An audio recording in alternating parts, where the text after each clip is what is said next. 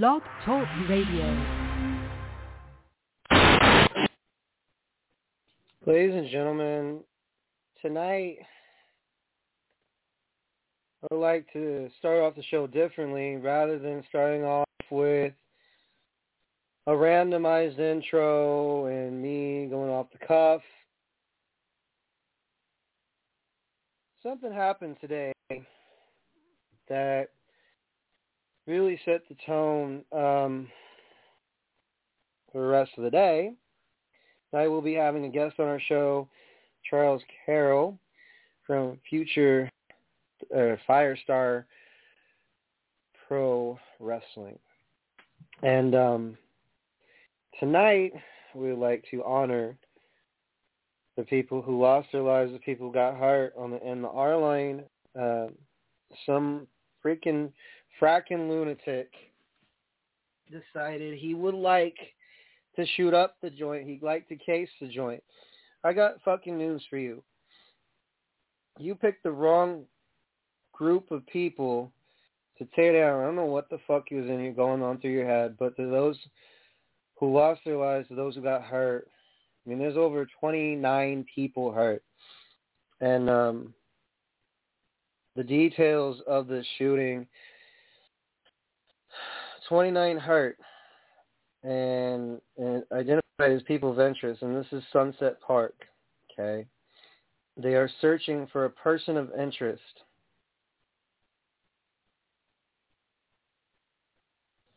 There's a sharp rising crime, as a 62-year-old who was in connection with this whole thing.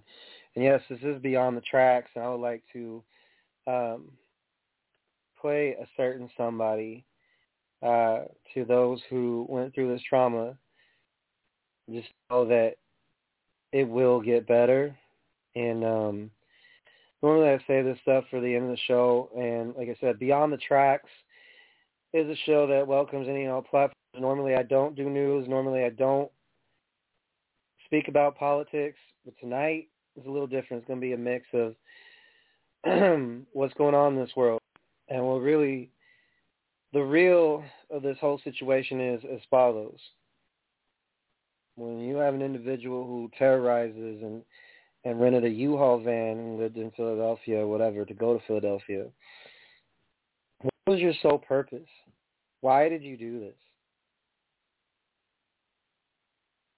And I'm just asking because, no one knows what goes through a psychopath's head. Like, their reasoning could be he heard demons or whatever. And I hope you hear a lot when you get in prison or a mental institution or Rikers Island, because as far as I'm concerned, when you're like near the steps and you feel like you don't really want to go down the station, and you see a bunch of people running, you think you hear what sounds like firecrackers, man.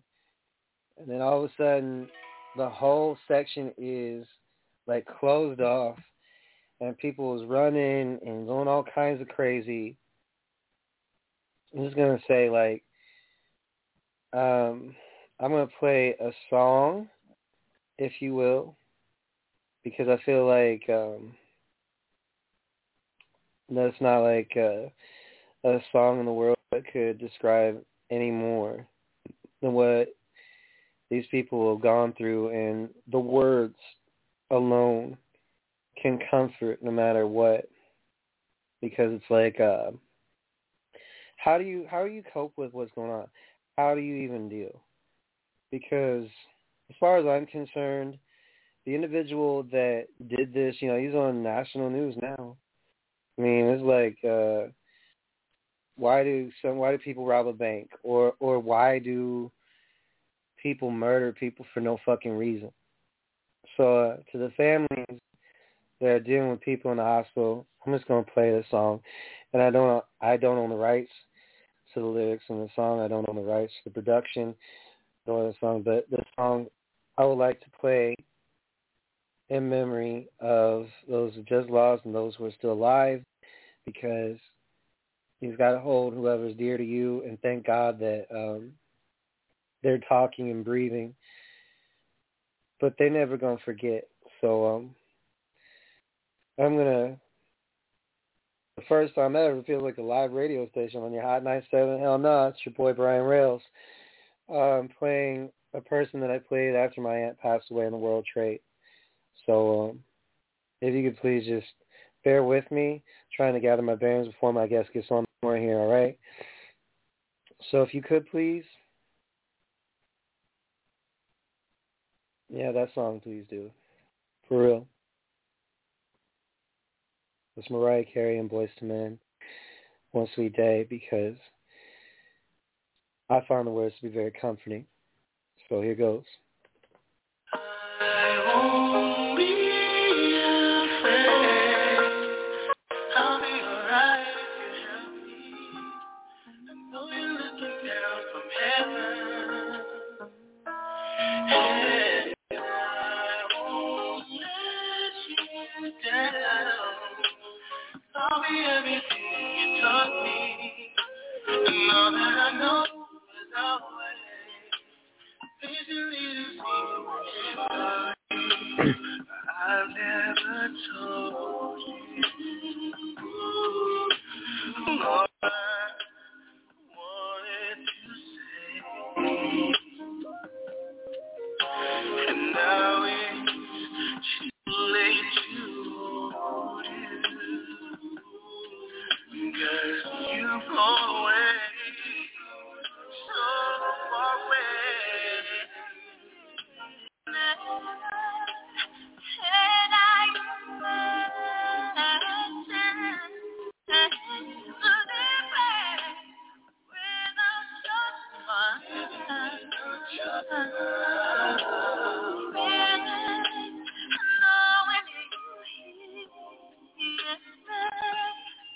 it keeps me alive.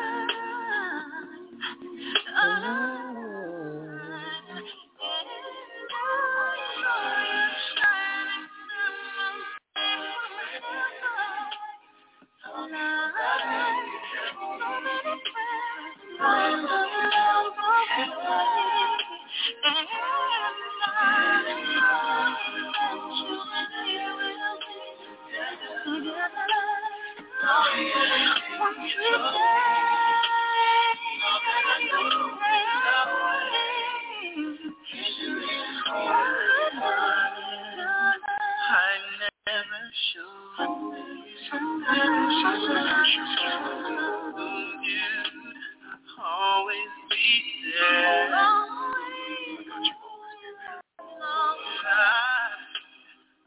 your breath away, but I always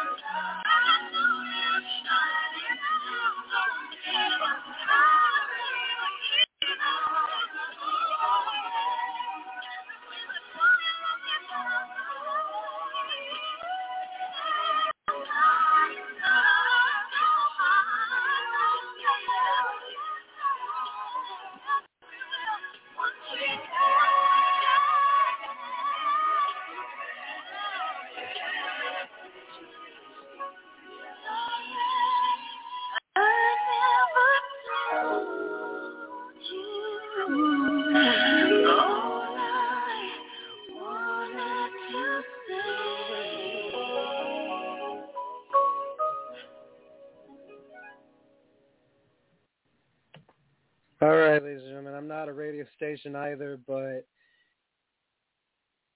to say like we ignore stuff in the great city of New York is totally wrong. So allow me to speak on this. On behalf of all of us who are normal functioning citizens that try to go to fucking work every day and not look what's behind us. I'm just trying to function, and I do have a wrestling show to run. It's not all wrestling. Like I said, Beyond the Tracks is a platform for any and all discussions. Sometimes you have to talk about what's going on in the now in order for us to prepare for the future, right? How do you prepare yourself when you hear and go through all this nonsense? And the crime rate in New York, I don't even want to go over the numbers because it's fucking staggering. There's 19 million people. That's a lot. That's why there's subsection boroughs on top of boroughs, and there's so many people that ride the subway on the way to work, and now there's people that are like, I'll be fine, it's New York, what do you expect? Well, you damn right it's New York, but people in this fucking city that we all live in have feelings too and an emotion, and never really expect things to happen like this, Feel sorry for all the people that went through this, and I don't pretend to know, and I don't want to know you guys are going through, because I feel more or less the prayers be with you is not really going to help. But at the end of this show, you'd be like, well, man, this guy's crazy. He went over stuff that's not even included in wrestling. How's it going to set the tone for the rest of your show? Well, allow me to tell you this, guys. My name is Brian Rails, and the sick shit that goes on in this city. It's not just robberies or people beating up each other for fucking clothing or people murdering each other on the street over who slept with whom. Petty bullshit, man. This is some petty bullshit. And the person in Ties and Connection for me better say something, dude. I don't know how else we're supposed to desensitize ourselves and go on with our lives. Well, people say, well, that's an easy solution. Just go to therapy. Just fucking go to therapy and do the best you can. Well, one of my offices for therapy is professional wrestling.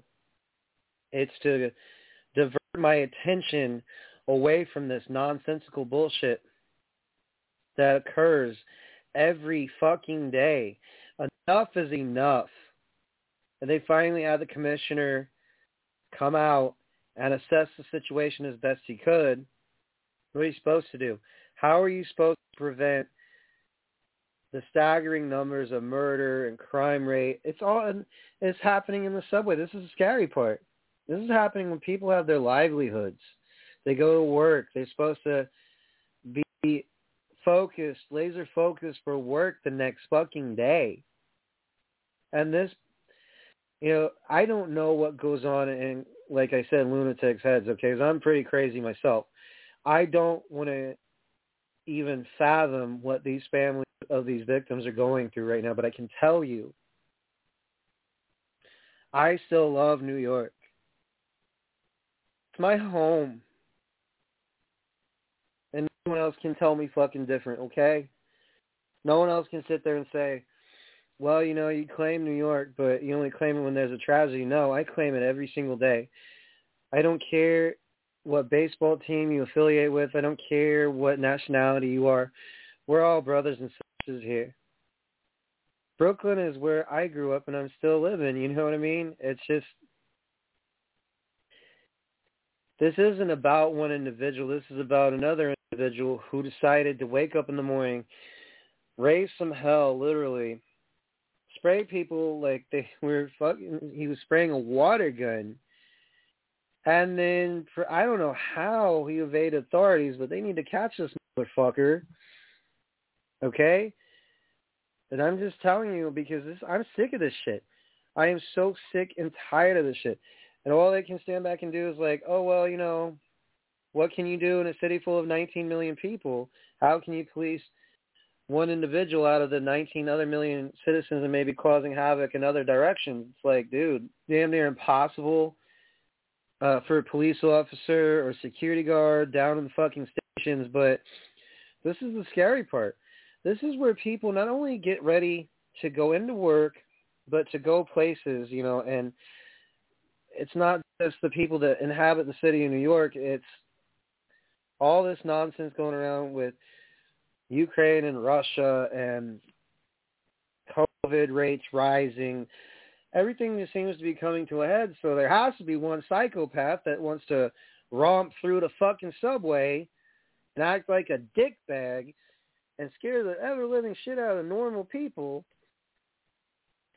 It's just insanity. It is fucking insanity. How do you not talk about the issues that are going around in the world every once in a great while? I don't like covering politics. That's the only thing that I will not fucking cover. Unless something happens to our leader or some other shit happens on the Capitol like it did last year. Like I said, you know, I will sit here and cover what needs to be covered, ladies and gentlemen, as far as it goes when I have a guest coming on this show. And he will be on in about, I say roughly about 13 minutes, okay? Comes from Firestar Pro Wrestling as an up-and-comer, was a part of a seminar for Control Your Narrative, and he's going back again. And he's also been to the world-famous Monster Factory. Now, normally, people might say, well, that's like a stop and shop, you know, sip of coffee type deal. I said, no, he's the real deal. He's a real good guy, nice. You know, I talked to him. Trying to switch the subject matter, as you can tell. But really trying. I am really trying, folks, to not lose my fucking brain after what happened in my backyard that I like to call home. Yeah, maybe talking through a fucking distance, but here it is. When people, even people who were raised correctly, they could have come from a perfectly normal home and still caused a fucking ruckus. Or still cause, you know, chaos will always ensue when people are complacent or they feel the need to act a fool. So really,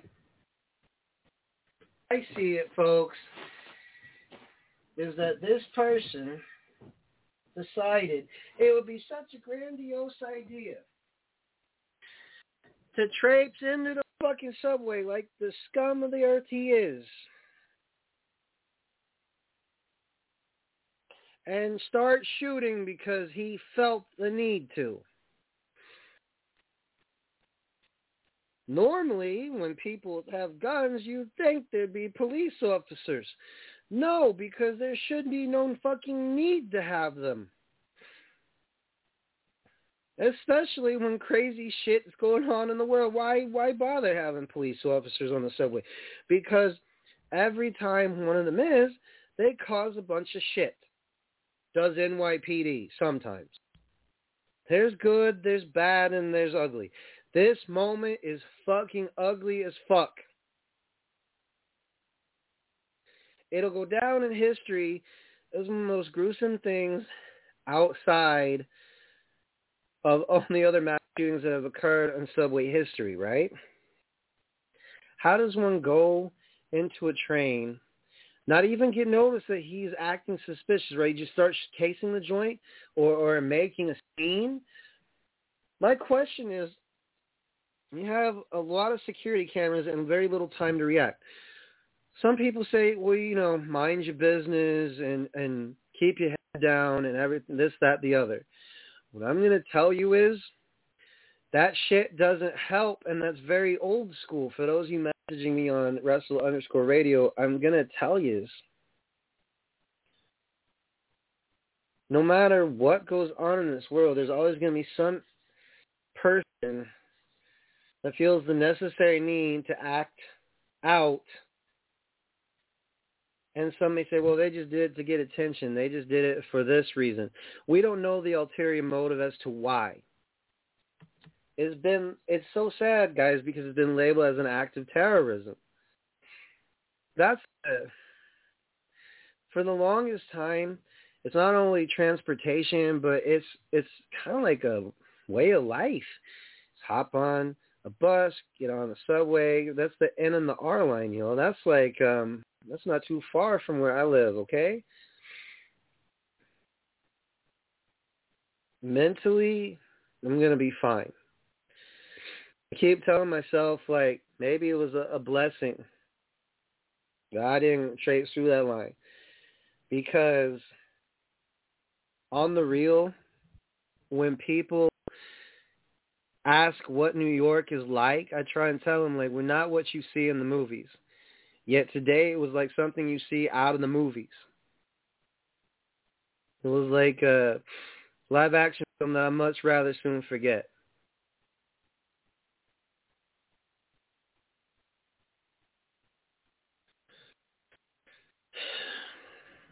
Sometimes, guys, you have to take into account that things do happen. And it's out of our control. It's a blessing that alive and breathing, I'm talking to y'all. I don't know. I'm honestly at a loss for words of how an individual can go to a subway station and not even, because I guess, you know, he probably went in there all somber, like, you know, and not suspicious. They tracked his ass with a credit card. Really, that's the best you can do? That's the best answer you can give us right now, is that you tracked him with a credit card? That's nice. It must be a grandiose idea.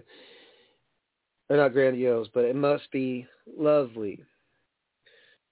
Oh, and they're like, well, then what would you have done?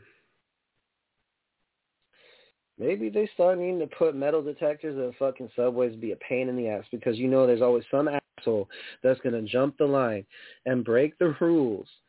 That's New York for you, though. People will always exit the fire exits, so it's like normal, but if you're out of town, they fucking notice for real. And so, you know, New York kind of works ass backwards. The NTA employees, what's up with you? Y'all let that motherfucker on the train? Because you never think nothing of it. It's just another day in New York. And then all of a sudden, black, black, black, black, black, black, black.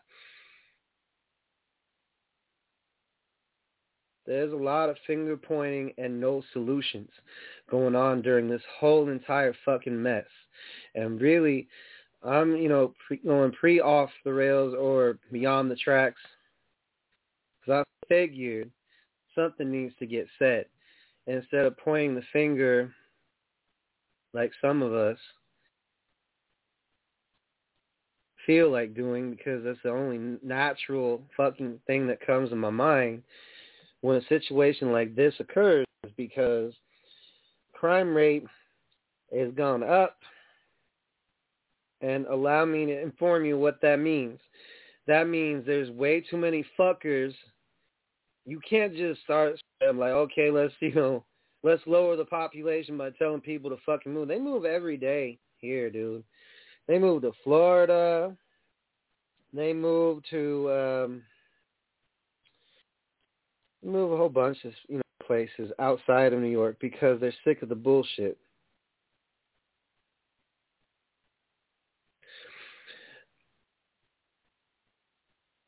There are times when you feel like New York, it's like, well, people who don't live here are like, oh man, I can't believe you actually live here. Oh, it's pretty cool, because they see the city and they don't really stick around long enough for the good and the bad, right? If you just stay in New York for a week, of course your mindset's going to come to, okay, cool. There's good eateries, there's a few oceans and nice beaches and stuff. And then once you get past that, really, on the real, it turns into, man, what do I have left to do other than go to work, trying to focus, be a good individual, all that good jazz.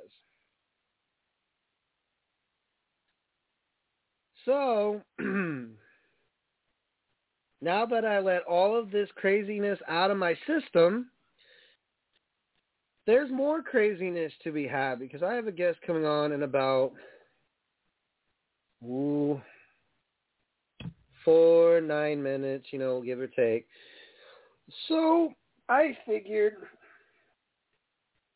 I could do a little something that I haven't done in a while. Actually, I rant every fucking time, so it's nothing new.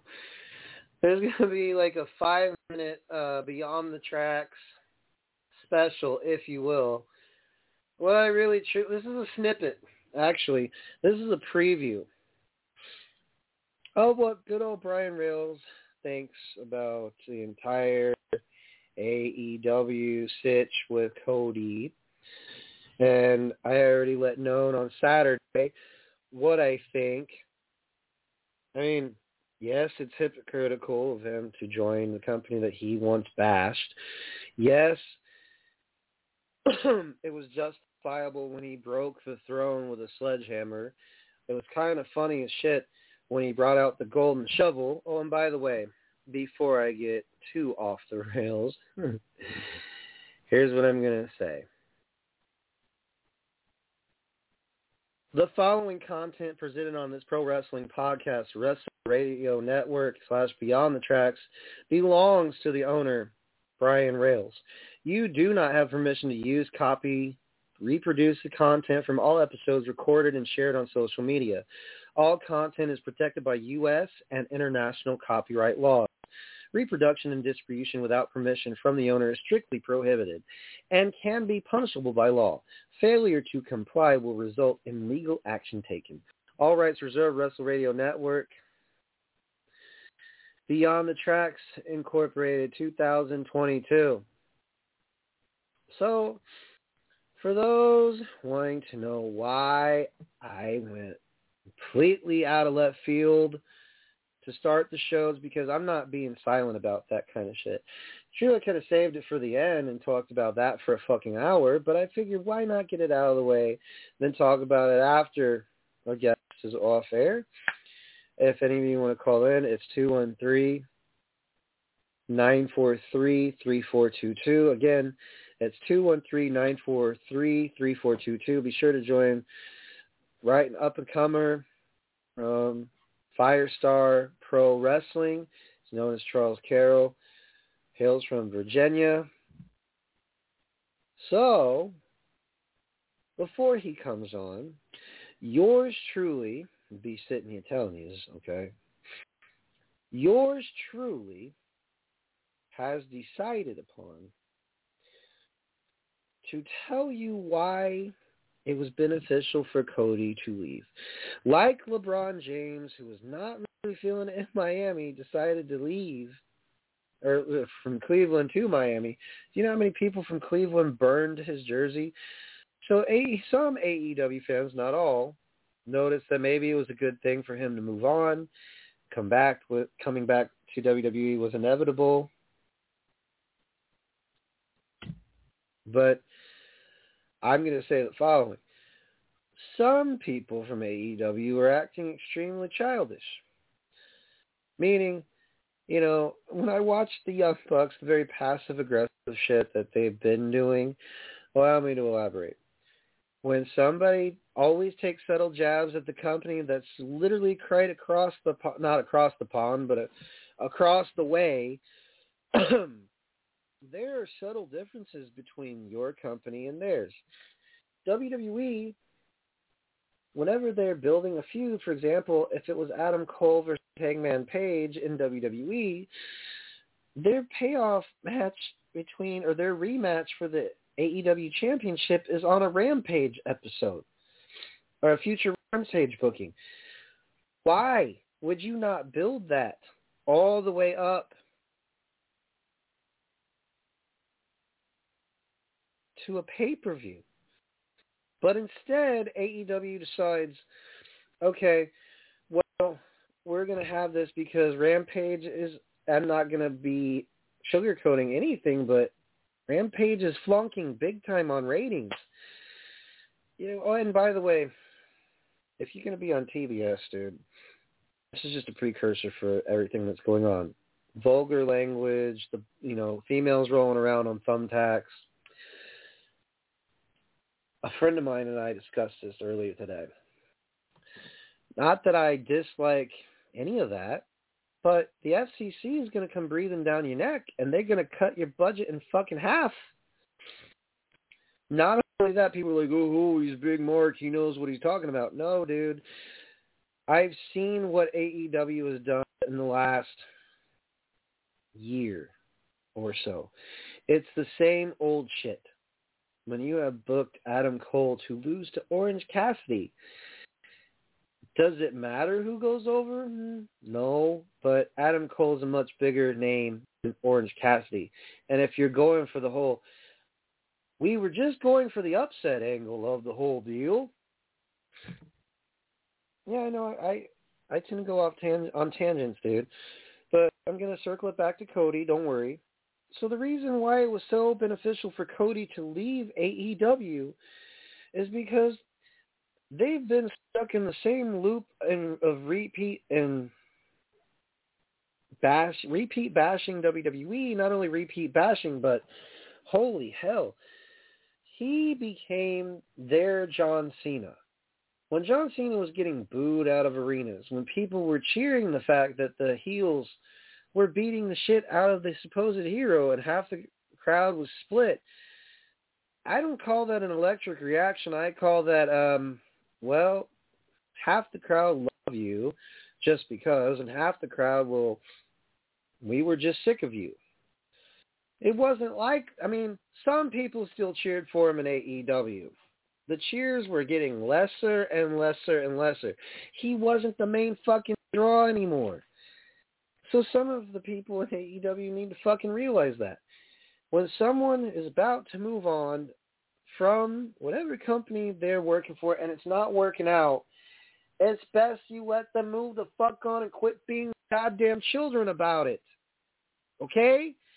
I'm sick and tired of people telling the story as if we're the bigger person by playing the passive-aggressive role.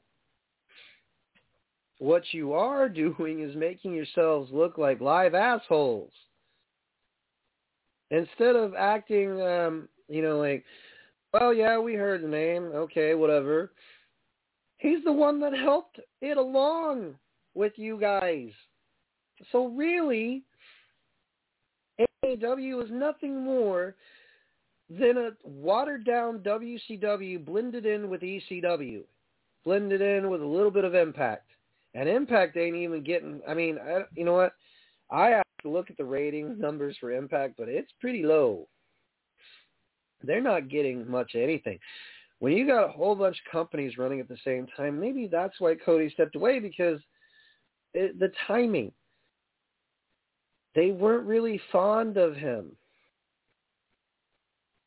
Not only were they not fond of him, but I find it ironic that the same fans that once cheered for him are, oh, he betrayed us.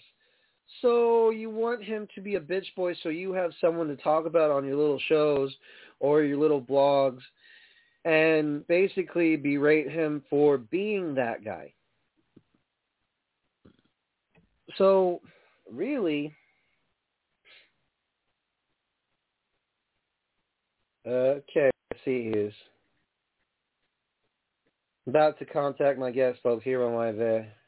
Just give me a second. We're going to pause 10 seconds for station identification right here on Beyond the Tracks.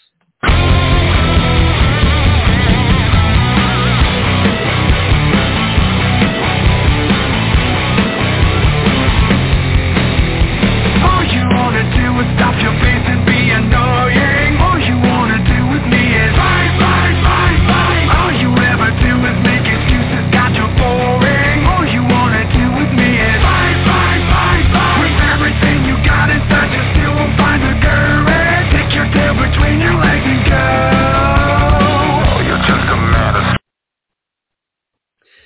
Well, ladies and gentlemen, there's also, outside of Cody Rhodes, the whole Elias and, new persona that he's taking, he's taking a part of. I gotta, just say it, man. It looks very photoshopped, the photo from Instagram. Ladies and gentlemen, outside of the rambling from me, please welcome to the show Wrestling's future, and I mean this the way, soon to be champion. Yes, it's a precursor, from Firestar Pro Wrestling. Please welcome to my show. The second guest will be on the tracks, Charles Carroll. How you doing, buddy? What's up, man? What's up? How you doing, man? I'm a little bit frazzled because of what happened today in New York. There was some psychopath that decided to shoot up the subway. Yeah, I heard about that, man. That's only like a couple of miles from where I work, so my boss ended up sending me home. And yeah, it was crazy and chaotic because I thought when I heard it sounded like fireworks, you know what I mean? Pop, pop, pop, pop, pop. And anyway, so I won't go too much into that, but it was a crazy day today. My roommate ended up picking me up around the end of the R line is where it happened. And you ever seen like Spider-Man or any of the Marvel films? That's kind of how this was today, except for it was live and in person. So anyway, that was the tough part. So I'm going to try and maintain a level of professionalism and get on with the show, as I don't want to. I already dug into it for like 32 minutes, and I don't feel like we could have like a candlelight vigil on national air. So I'm going to ask the first question out of the gate. So how long you been doing this for? All right. So I've been training for roughly, it'll be 3 years in November, and I've been on the independent scene for about a year. So you've been training for 3 and working for 1. I must say, dude, like, when I got your promo pics, my thoughts were, I get the vibe that this guy, did you want to do wrestling when you first started? Like, you like really into it, and like, oh man, this is what I want to do, or were you like, well, I hope that people catch on to what I'm trying to do? Or the third question I'm going to ask you is, was this your original go-to, or is this just like something you do as like a side hobby? So it started when I was 3. I started watching wrestling, and I fell in love with it ever since. I would come home, come home from school. I would have it taped, ready to watch it.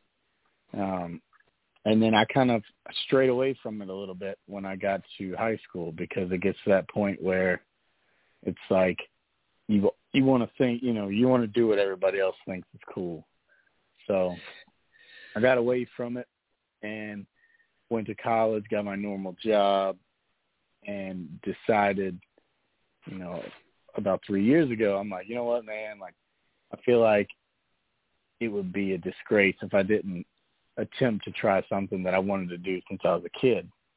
So to answer your questions, I've always wanted to do this. It just took me a moment of realization to be like, hey, whatever you want to do is cool, not what everybody else wants you to do. So, I mean, yeah, it's been. Go ahead. Sorry, I'm sorry. Oh no, I was just reiterating. It's been a lifelong dream. It just had to kick back in. So I gotta ask you, which of the boys made you want to get into pro wrestling? Because I had one guest tell me it was Shawn Michaels. I had another guest tell me, it was Sting, or it was Bret Hart. So who was the guy that made you, when you watched him, and said, I want to be close to what he does one day? Oh, definitely. It's definitely got to be Stone Cold. Definitely. Just the energy that man brought just by walking down to the ring. I mean, I say it's unmatched. I would say because the man hadn't been involved in a WrestleMania in 19 years, and I've seen him.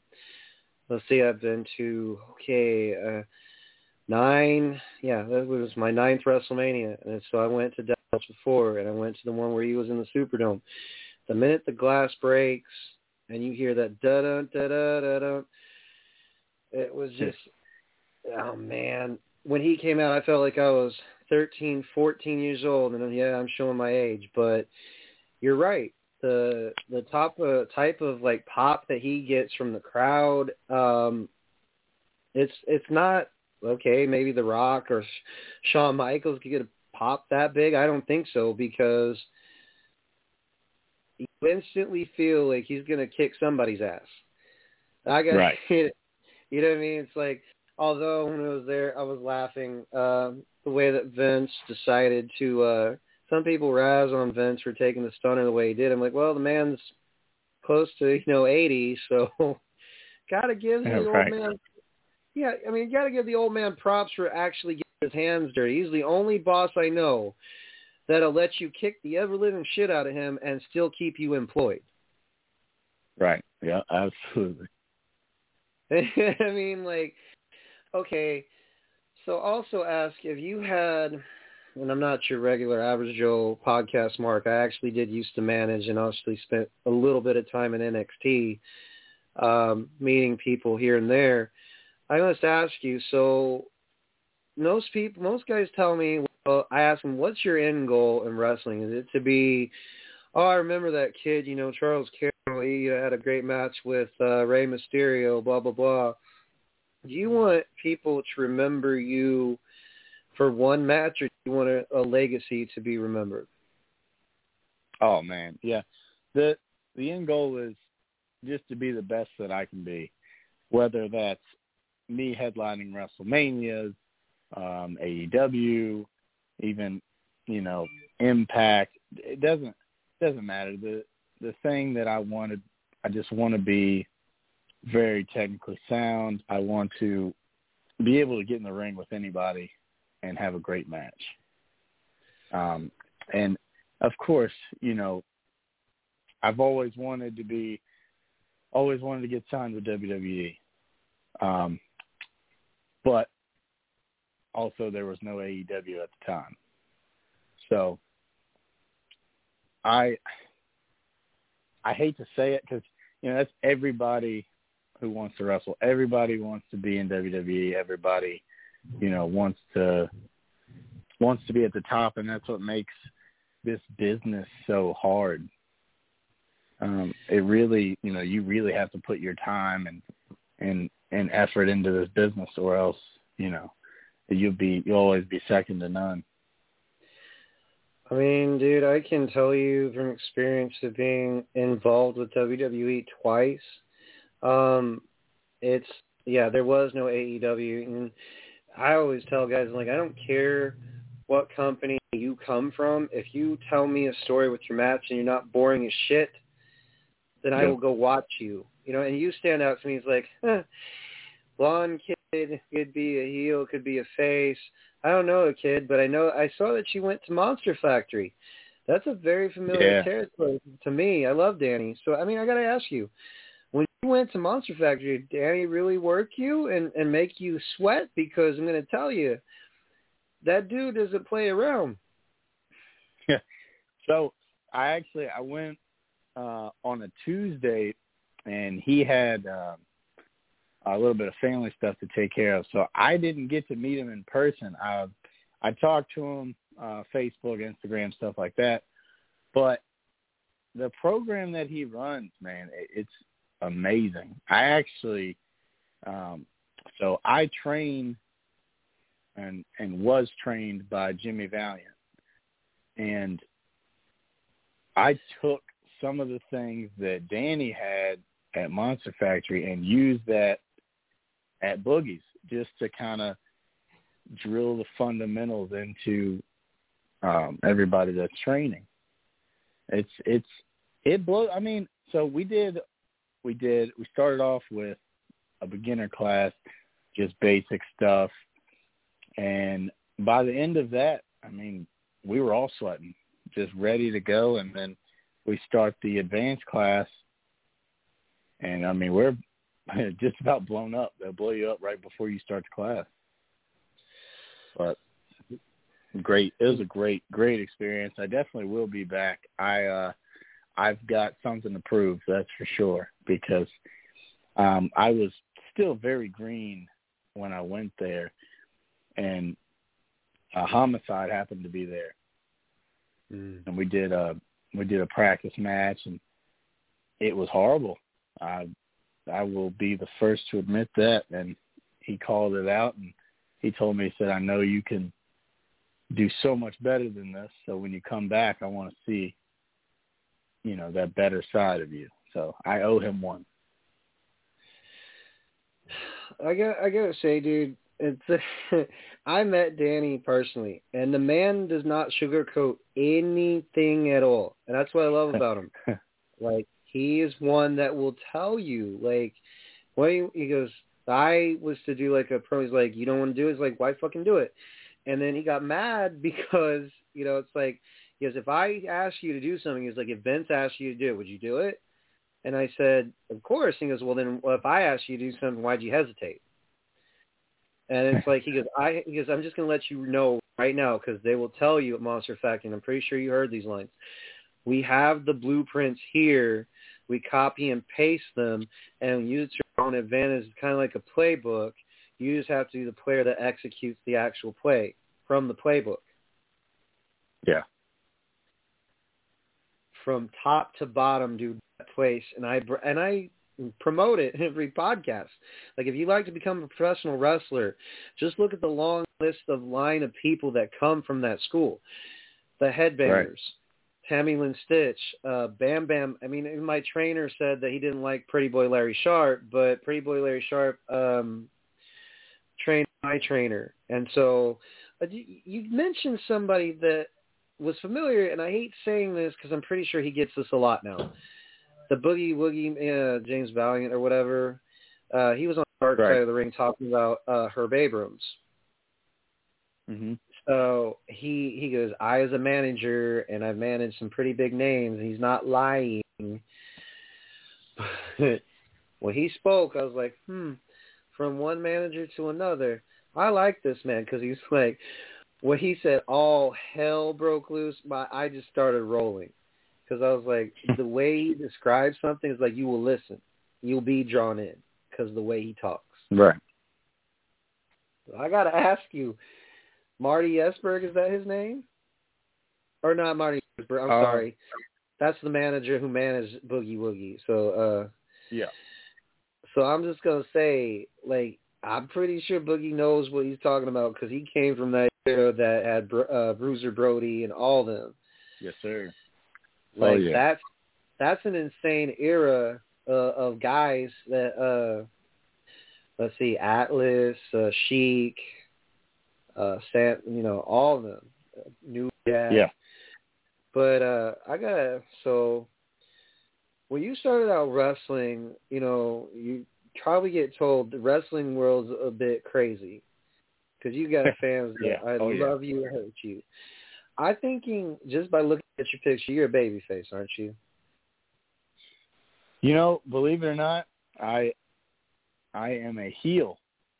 Now, when I go to, there's certain promotions that I'll work baby, but mostly like North Carolina area, and in Tennessee, I'm a heel. Yeah, I know.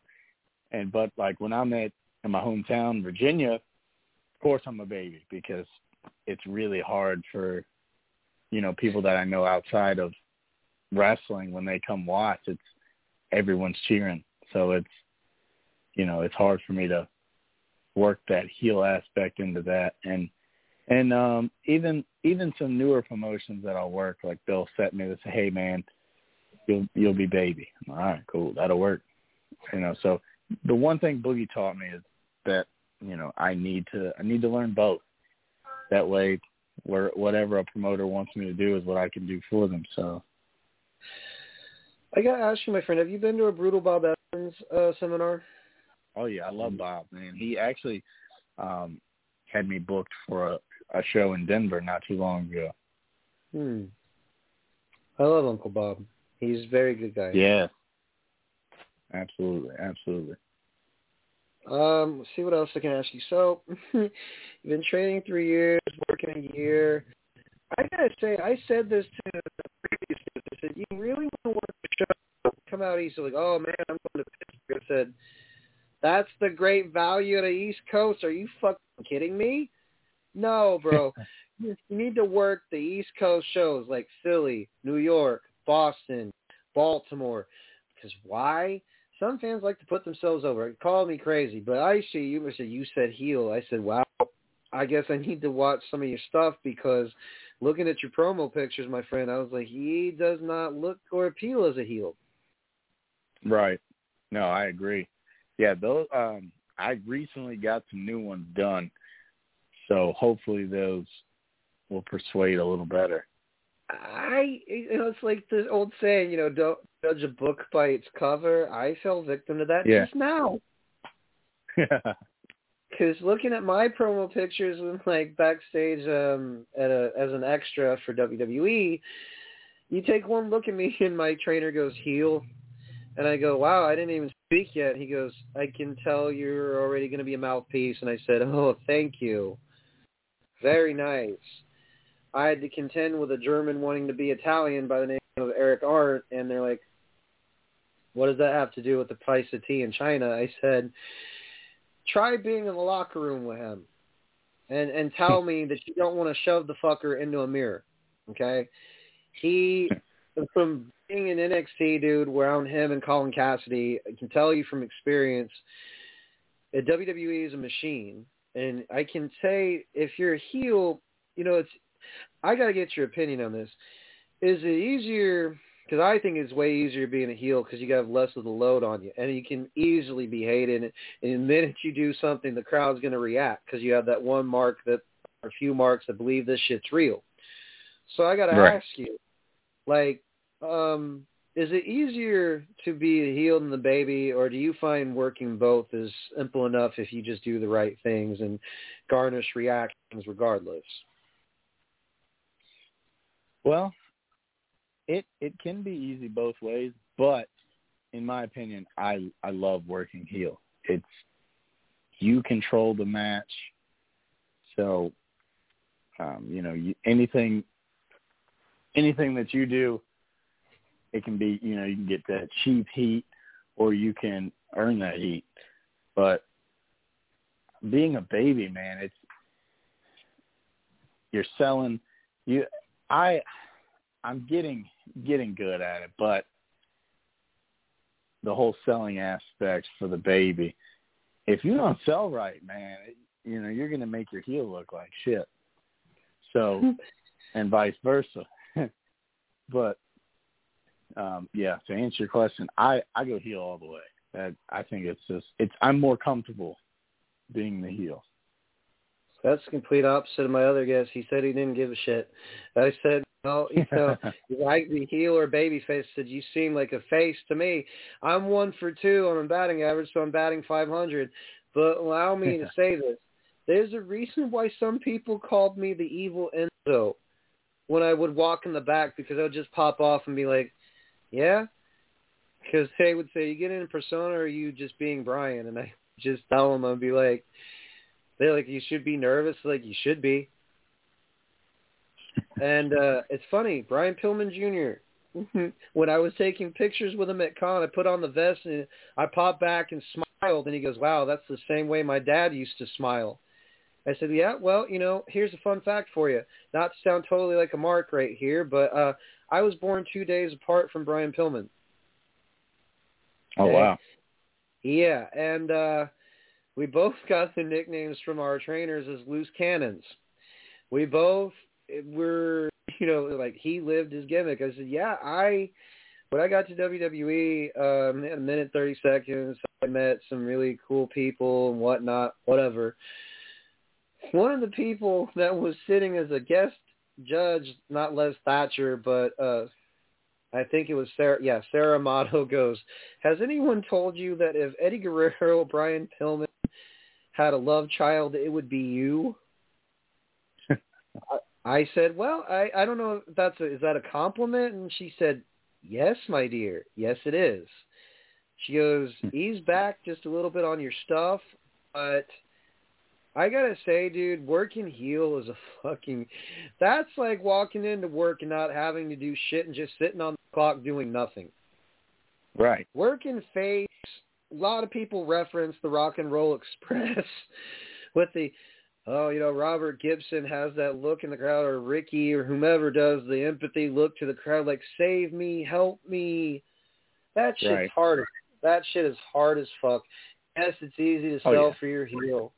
But, like, I personally, dude, as a manager, from a manager's perspective, I would rather be a heel manager than a baby face, because baby face, you have to, unless your name is Jimmy Hart or Sensational Sherry or I'm trying to think here Paul Heyman kind of varies in between heel and a face manager, or about whatever he's classified as. But I just find it funny that people are like, being a manager is all about, I was like, no, I got to get your opinion on this, and I hope I'm going the right direction. Ain't the role of a manager supposed to be putting your wrestler over? Right, absolutely. Because I feel like some managers, there's a lot of managers in the indie scene, correct? Oh, yeah, man. Honestly, it's a little too many.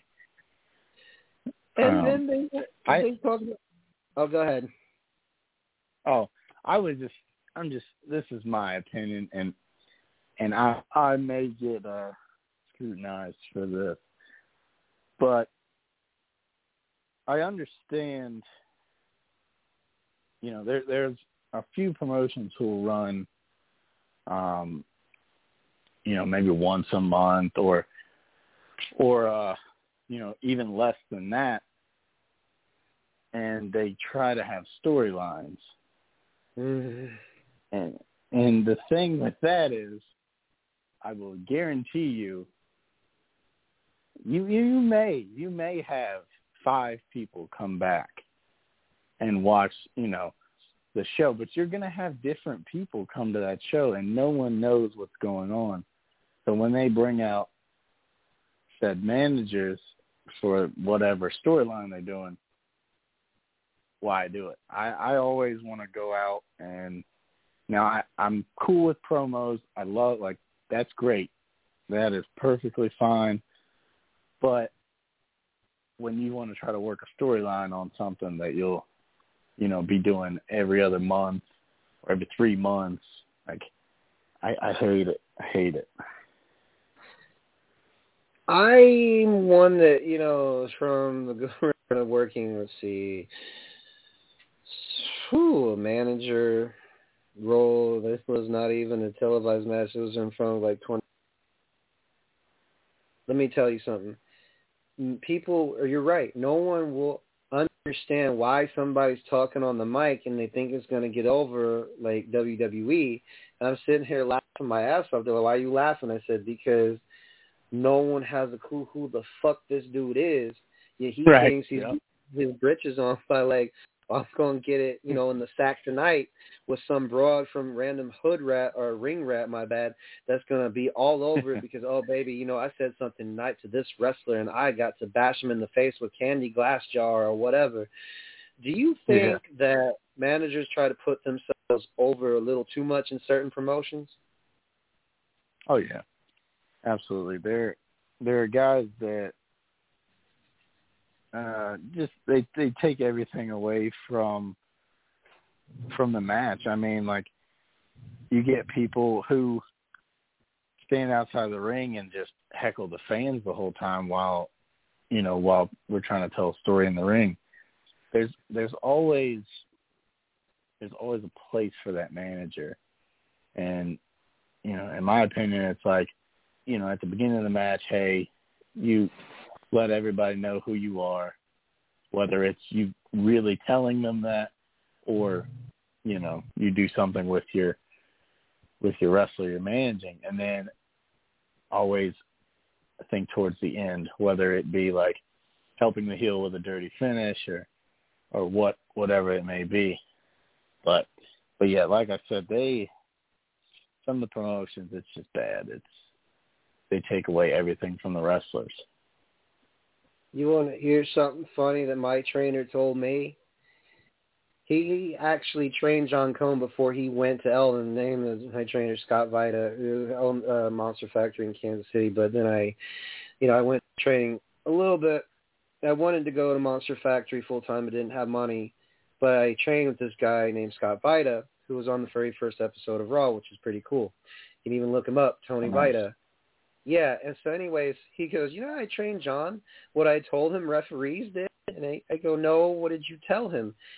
So I sat there and busted my ass out laughing because he said the way I trained referees was, okay, stay the fuck out of the way, go down a count, always make sure the shoulder's touching the mat, stay the fuck out of the way. I said, is that how you trained your referees? He said, that's what I told them. I said, are you serious? He goes, no. I train us like how to position and what cameras not to get in front of. And I started laughing. I said, seriously? He goes, so how did you train managers? I said, if there was a place you stand on, this is what bugs me, dude. And Danny said, and a few of the other managers that I think it goes by Rocco and Ring of Honor. But he said, why are you dancing around the ring? It's like the focus is on the wrestler, not you. Stand on one side of the apron, and if you have a distraction spot, go over it with your wrestler. He goes, you did fine in other aspects, a little tentative on the other areas. But what Scott basically told me was, you are to put the wrestler over, not yourself, unless your name is Jim Cornette or Bobby Heenan or Classy Freddie Blassie. You really don't be putting yourself. You should not ever put yourself over the wrestler. Right. Absolutely. And so you said you've been doing this a whole year. Have you?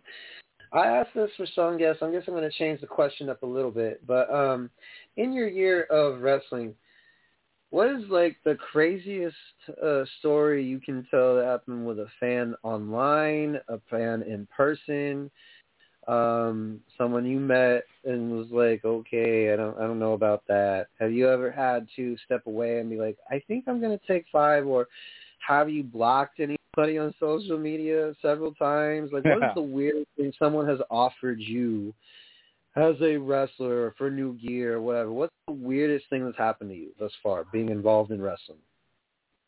Oh, man. So, I don't really know how to, because it's kind of like, you start going to the gym and you work out, and you're like, oh, ladies are going to love me. Yeah, it's the exact same way. So I start wrestling, I get a bunch of friend requests, which even then, like, I don't know how they got my name because I'm Chuck Edwards in the ring, and I'm Charles Carroll on Facebook. So, like, until a promoter, would put my name out there, that's when I would get a bunch of friend requests. But before then, I was getting friend requests from people from past shows and would message me and they start out by saying, like, hey, and then it just goes on and on and on. There's maybe 15, 20 heys, and then they get to their question or whatever it is. And going back to, you said the weirdest thing. So there was a person who asked me for, they would give me $100 for me to take a picture in my gear and send it to them, and then also send the socks, like send my socks, send my boots, and send underwear that I was wearing with my gear. And I'm like, look, bro, I don't have another set of gear yet. So that is definitely a no. Regardless, it would have been a no. But I still had to let them down easy. Wow. So they wanted you naked, basically. Oh, yeah. Might as well just come out and said, hey, do you mind? And this would be funny as fuck because I've had this happen to other guests. One other guest said something about, I think this is a common thing in wrestling where body parts are not a shame, you know, whatever. They saw that What's His Nuts did gay porn, so now they're like, maybe we can turn one. And having to be an openly gay manager myself, I'm like, I got one message from dudes like, I like chubby ears like you. Would you like to do a promo like Mr. Heyman and introduce yourself while you get naked in the bedroom? And I'm like, as flattering as you are, you're ugly as fuck. And I have one button that will help me. My name is Brian Rails, and I am going to BLOCKYOU. And I said, how about they, dude, I don't mind. You know, okay, the common one was, I think it was, even shocked me, dude. Like, friends of mine in wrestling have said the most common one is, can we see your feet? Or, right, yeah. I don't know. I mean, I get it as a gay dude. I get that dudes are attractive. But there's a line of professionalism that we almost incur as workers, and from worker to fan, there has to be a line drawn. If you know what I mean? Like, you don't say that to someone on Messenger. If they're cool with it, sure. I gotta ask your personal opinion on that, dude. Like, you said you got several messages where they just da-da-da-da-da, and hey, I mean, I'm sure the feet thing has been thrown in there, and the hands, or can you take pictures in a jock strap, or some weird shit like that. Like, right. I just want to know how have you dealt with stuff like that in the past? I mean, have you been asked questions similar to that? Oh, yeah. I've been asked, definitely been asked about the feet pics. But it's just not something I'm going to do. It's, you know, if whoever wants to do it, that's what they want to do. And, you know, I'm here to wrestle, man. That's it. Well, at least, you know, okay. And I also say, like, have you ever had a moment where a fan has tried to, you've only been wrestling a year, but have you ever really riled up a fan to the point where they, like, got in your face and you just got to smile and be like, I'm doing my job? There were a few. And so the reason I say I've been working a year is because I was injured. And I don't count, you know, from when I was injured to then. If that's the case, it'd be about 2 years. But I went out and I would kind of pull the Lex Luger, where I would say, like, you know, I'm ready to wrestle, call everybody out. They come out and I say, you know, I would, but my doctor really hasn't cleared me. And so that really pissed everybody off so I got hurt in that building, and I came back a few weeks later, and I was actually out for 16 weeks. But I'd come back periodically during my rehab and stuff, and I'd have my brace on, and I'd go out and I'd talk a little bit, and I'm like, you know what? I think I'm ready. And then the fans will start, okay, all right, yeah, we're ready to see it. And then, you know, I'm like, you know what? All right, let's bring somebody out here. I don't care. I don't really care who it is. Matter of fact, bring the champ out. So champ comes out, and, you know, I talk a little bit of shit, whatever, and And then here he comes, gets in the ring, and I'm like, all right, well, let me roll out. So I'll roll out. I'm just, hey, look, man, I would. And then you're lucky I'm still hurt, because if I wasn't, then, that pissed a bunch of people off. Oh, man, my friend, I wish I could talk to you in the same fucking room. You know why? Because there's a story that I'll tell. This is something that is in Larned, Kansas. And, of course, by the looks of me, you've seen a little bit of me, I guess, on Facebook. I'm not a fake, the mark that makes up this shit. Ask Hassan Payne or J.D. Burton or whatever his name is. I was his manager in a match against Trevor Murdoch.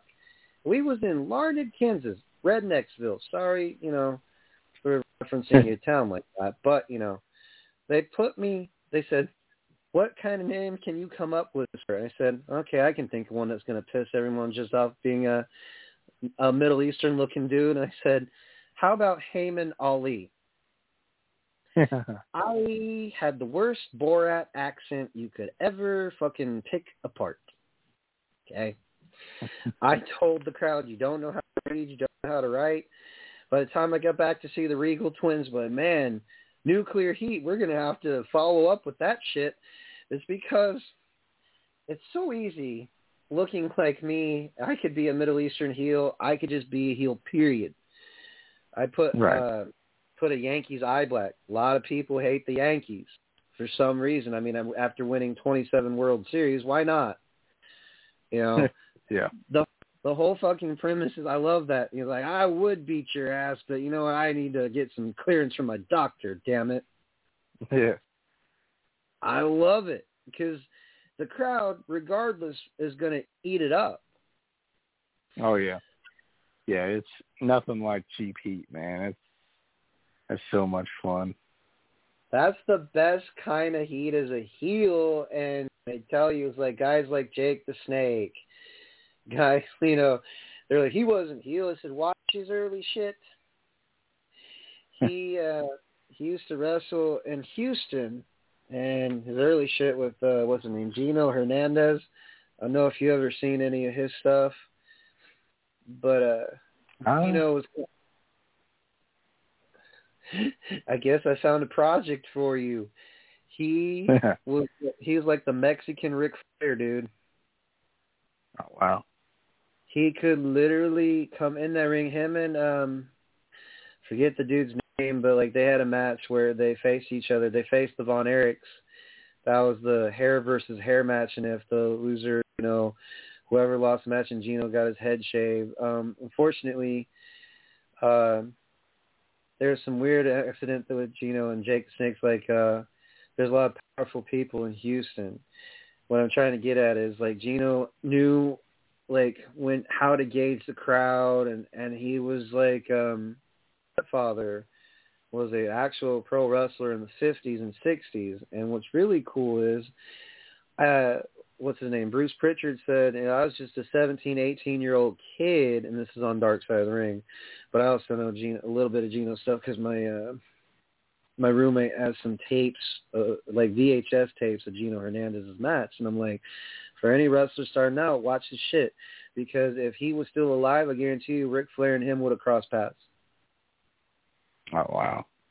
Like, honestly, yo, like, Boogie probably knows who I'm talking about. Because he's like, oh, yeah, I heard the name.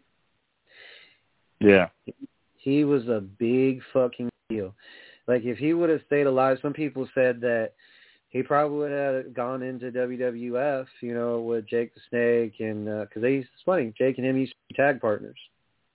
And he said right. Gino just had the ability where you have that natural charisma to get the crowd going. So whenever I say to guys like you, I was like, bro, I didn't even know about your promo picture, and I feel guilty for doing this. So it's like, you should have done your research. I'm like, bro, he looks like a fucking baby face. Yeah.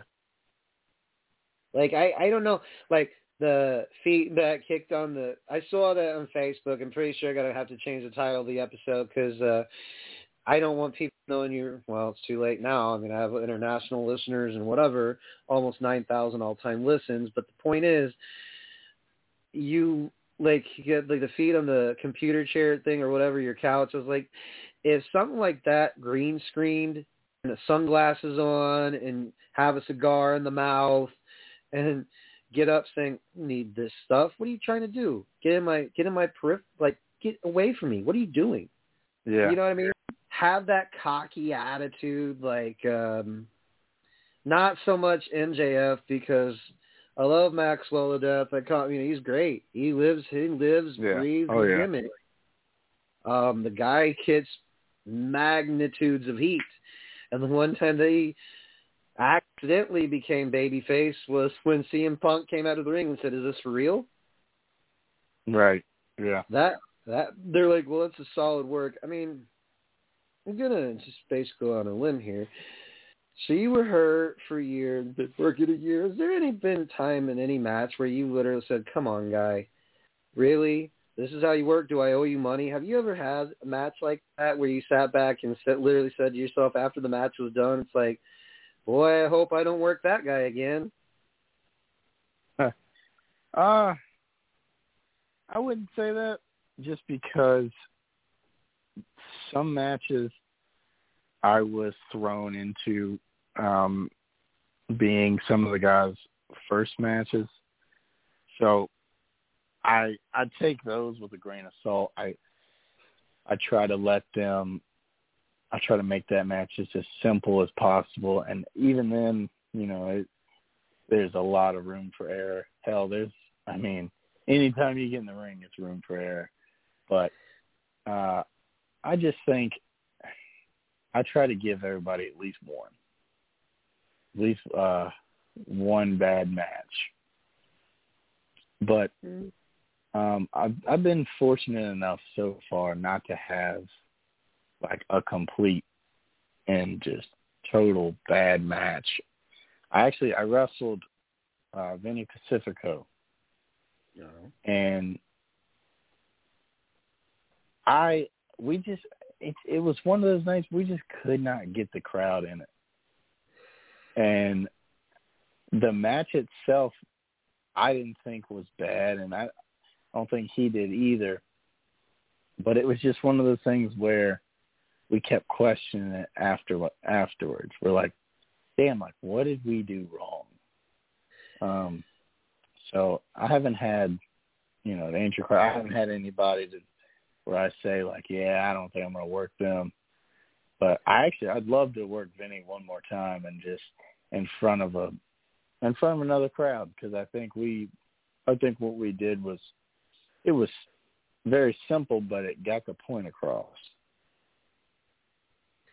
Dude, it ain't you guys' fault. People are just so addicted. I'm addicted to my phone. Let's go to a wrestling match and get on our phone and take pictures with our phone. Yeah. You're not going to stop people from getting on their cell phones nowadays, because, like, even when watching a film, I feel guilty for doing this. I'm like, I've seen this film a million times. I'll pop on the day after tomorrow and be like, wow, this is not fucking humanly possible. A wall of water hitting the city of New York. How the fuck? I was like, wouldn't you think most everybody be washed away? But oh no, Jake Gyllenhaal and Emmy Rossum and her friends are completely safe, because why? Who knows why? The director must have had no logic sense at all. No one can explain why wrestling fans, some of us, are ignoramuses and don't pay attention, and they try and get... It's annoying when fans try to get themselves over at a fucking wrestling show. Did we pay to hear your commentary? No. I'll give you an example. I've told this story a billion times, but Chandler Hopkins was on the show, and I told him, I said, the one thing that irritates me and will bring me PTSD moments after being through the ringer 3 times in wrestling, the guy was sitting next to his girlfriend. She didn't have a clue about what was going on. And what irritated me was she said, are they going to lay down the whole time? I said, are you going to shut the fuck up the whole time, please, dear? They're going to lay down because there's in what you call a double down, meaning guys on the ground are whispering, gritting their teeth because they got mat mics in WWE during WrestleMania. So do you really want to hear Edge and what's his nuts?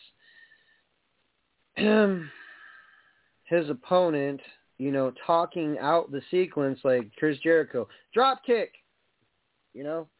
Right. I told one story.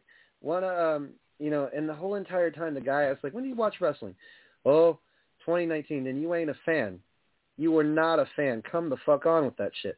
He goes, it's like, oh, it's a elbow this and elbow that. It's like, I don't care move names wise. If you're a fan, you watch wrestling, cool beans, man. But there was a guy in New York at Barclays Center. It was the night after WrestleMania 35.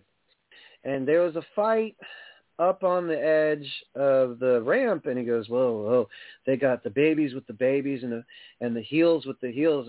And I perked up, and I wasn't paying attention to some of this shit. Because, you know, when you're on the other side of the curtain, you can't see wrestling the same as you used to. Right. You just can't.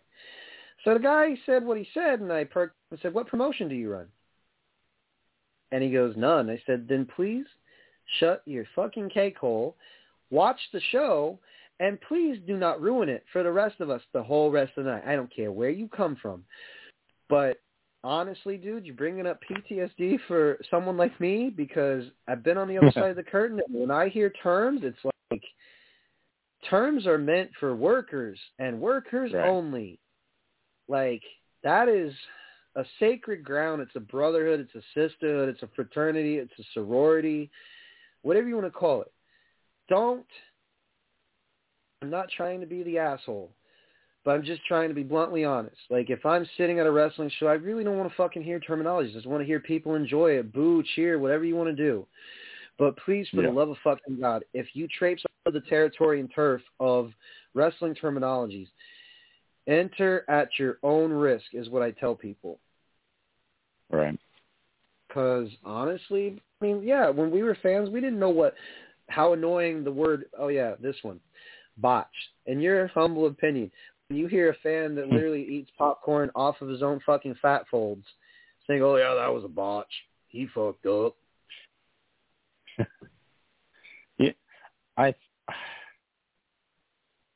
There's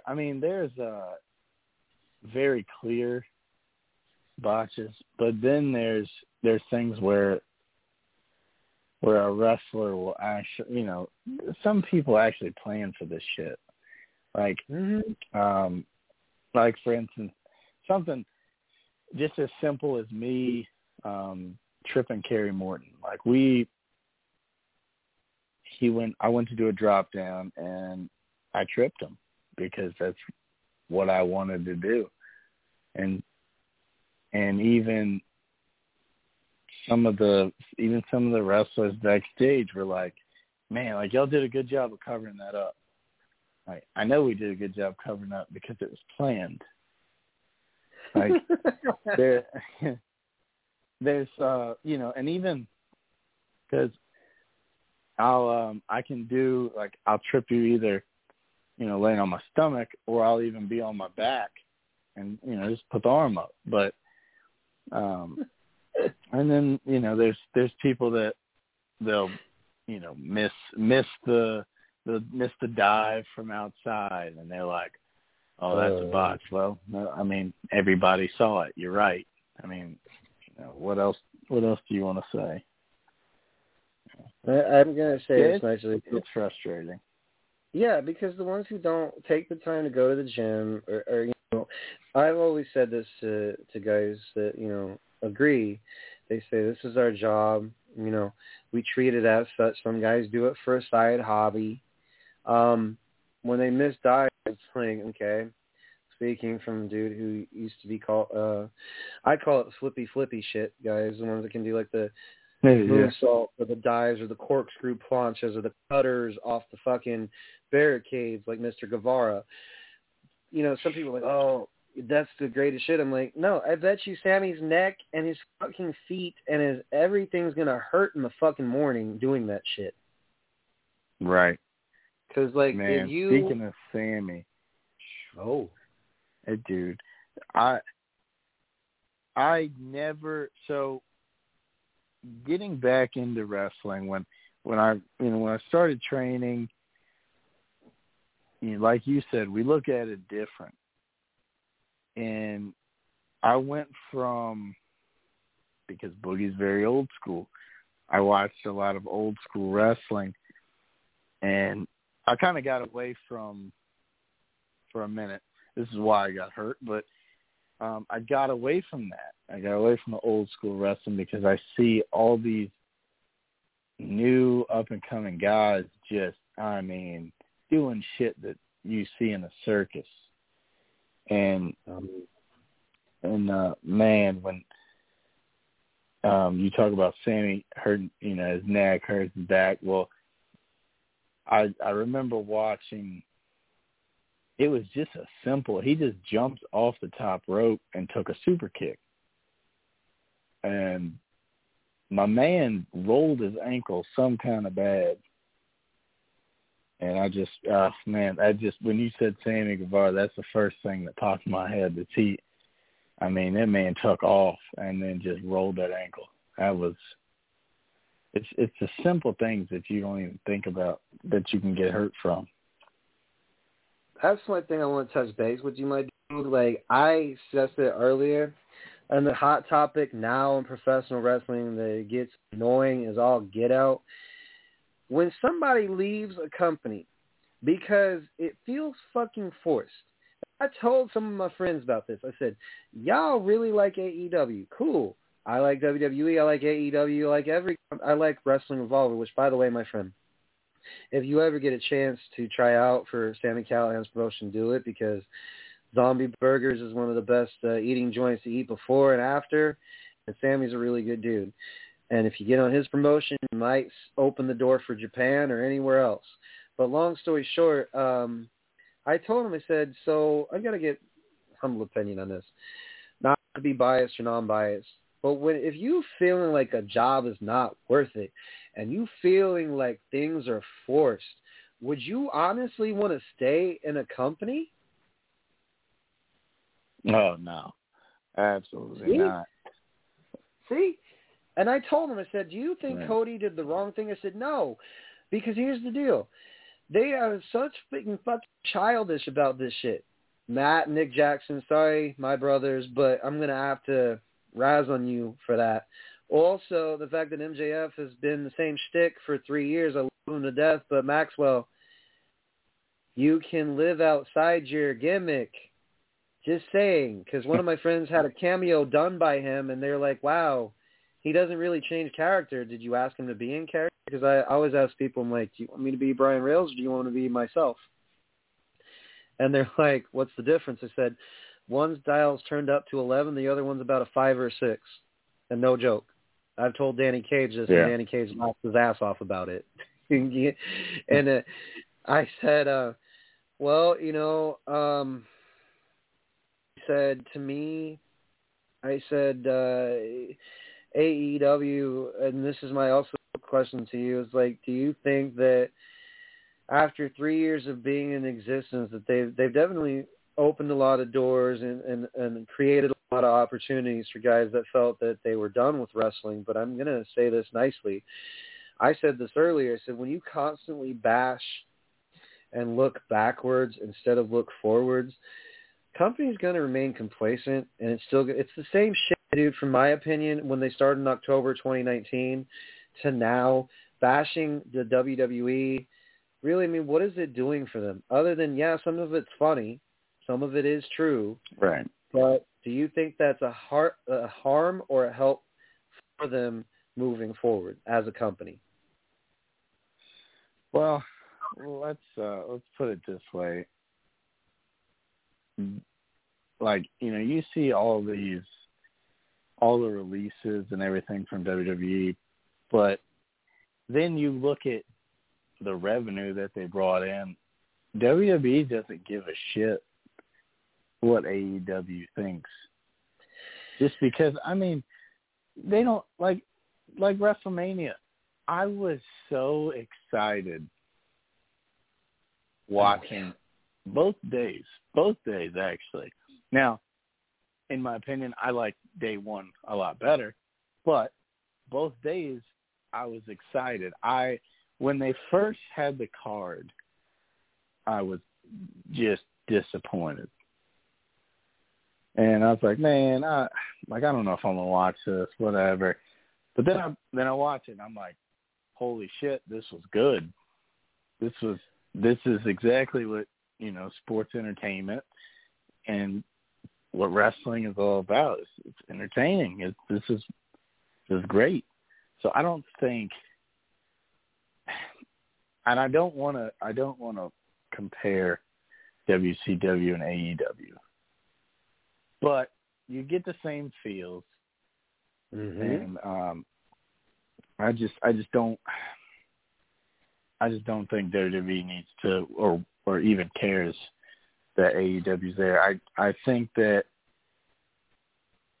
over time it's gonna make WWE even stronger, just like the last time, because Vince he's an evil genius.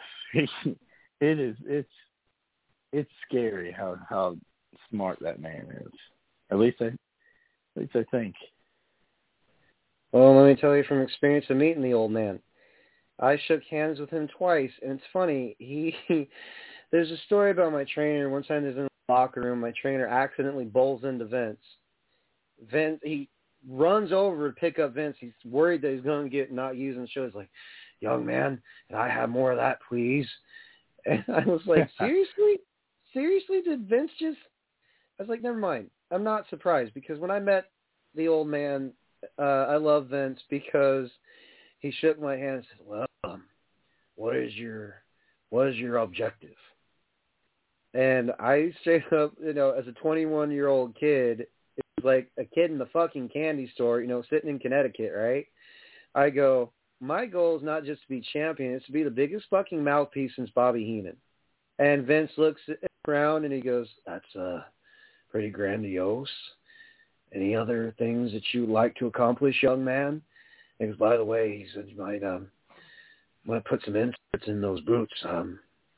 You're pretty, for 5'9", that's tall, and it's short in the wrestling world. But right. At the time when they have guys coming in like Stu Bennett and, the only other small guys outside of that, Justin Gabriel's no slouch. You have guys that were like 6'2", 6'3", 6'4". I came at a time, dude, when they would wake us up at like 3, 4 o'clock in the morning just to eat hamburger by itself, and you're thinking to yourself, is this supposed to make me feel better or feel sick? And you're like, in the long run, you're like, okay, this will be a payoff. I got cut the first time around. Then I got invited back. And I'm thinking, okay, what do I have to do different? Well, by then, dude, 2013, it was one big giant, it's still a machine. But when people like Mercedes or Sasha Banks or Noelle Foley and Ashley Flair come through and Eric Arndt and Colin Cassidy and all the names like Matt Poensky, everybody, there's so much talent in the pool that you have to like literally be your own shark. That's my mentality, right? So like when I saw Eric Arndt, I'm like, we're the same height and we literally have the same fucking gimmick. What do I have to do to stand apart from these guys and gals? I can tell you a story, dude. Noelle Foley, that girl always smiled, never fucking failed. And I would tell her, I'm like, so if somebody hits you, are you going to smile? I don't know. Depends on how hard they hit me. I said, you are daddy's girl. I sorry. Yeah. It's a true story and a funny story I'm going to tell also. Sami Callihan and Bill DeMott. Bill DeMott would go around, and Sami Callihan used to be kind of portly. He lost a lot of weight, obviously, but Sami probably laughed his ass off. But I remember being in class, and Bill goes, well, you could be a real superstar with all the muscles, get all the girls, or you could be, fat like Sammy. Sammy gets up, and he'd been teased a lot. He goes up in Bill's face, and he goes, you know what, Bill? You're fucking fat.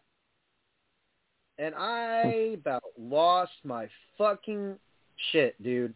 We had to do bumps, and Norman Spy was like, come on, B-Train, come on, Brian Rails. What you laughing about? I said, I'm sorry. I'm beat red in the face. I got to go to the bathroom. I'm sorry, I got to take a piss. I'm like, I was like, if you have to clean up shit, and I was like, I'll clean it up with the mop, as I'm gonna piss myself laughing. That shit was so fucking funny. Because Bill DeMott takes out his fake tooth and acts like he's gonna do something, lunges and doesn't do shit, and Sam goes, yeah, what at it? What have you? What is it? And I'm like, oh my God, there's gonna be a throwdown between the trainer and wrestler. This is gonna be fucking great. Yeah, it's stories like that, dude, that makes wrestling worth fucking while. Yeah, AEW. I watch their stuff.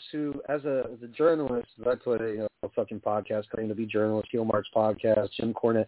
Which, by the way, I gotta ask you something. So you work with Boogie, right? He probably worked around Jim, didn't he? Oh man. Yeah, phew.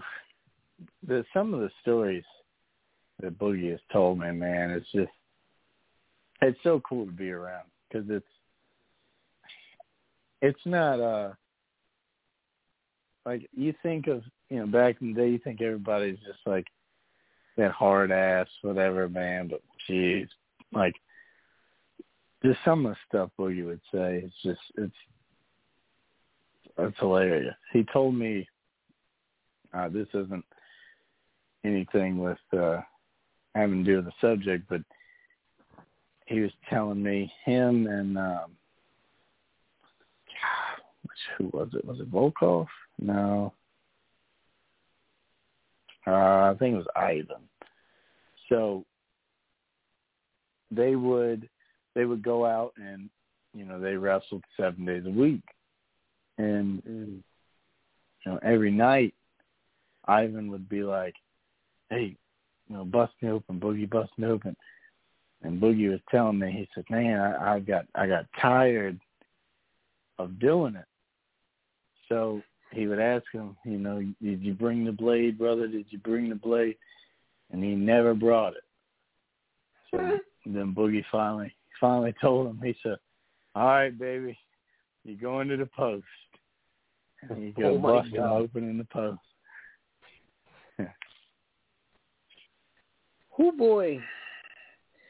Yeah, the old school way of gigging, your middle knuckle on the forehead. And guys, scratch him on the forehead, and that's with your fingernail.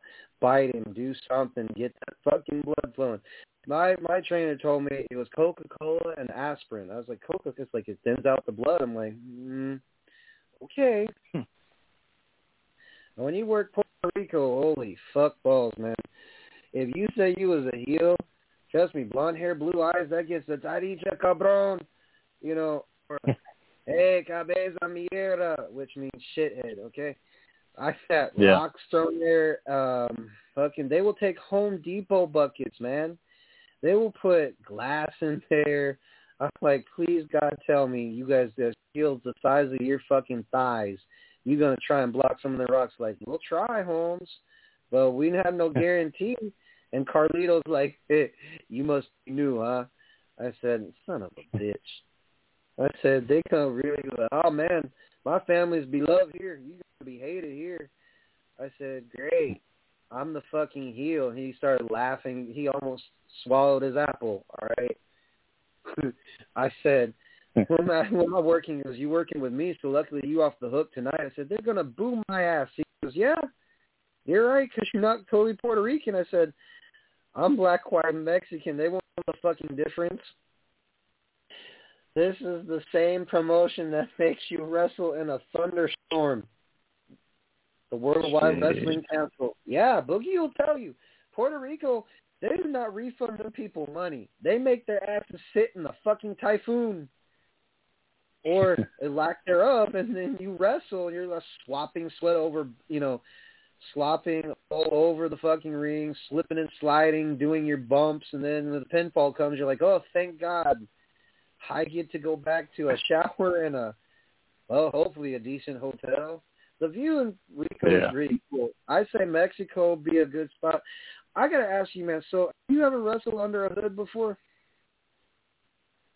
No, it was a thought, but it never really came to fruition.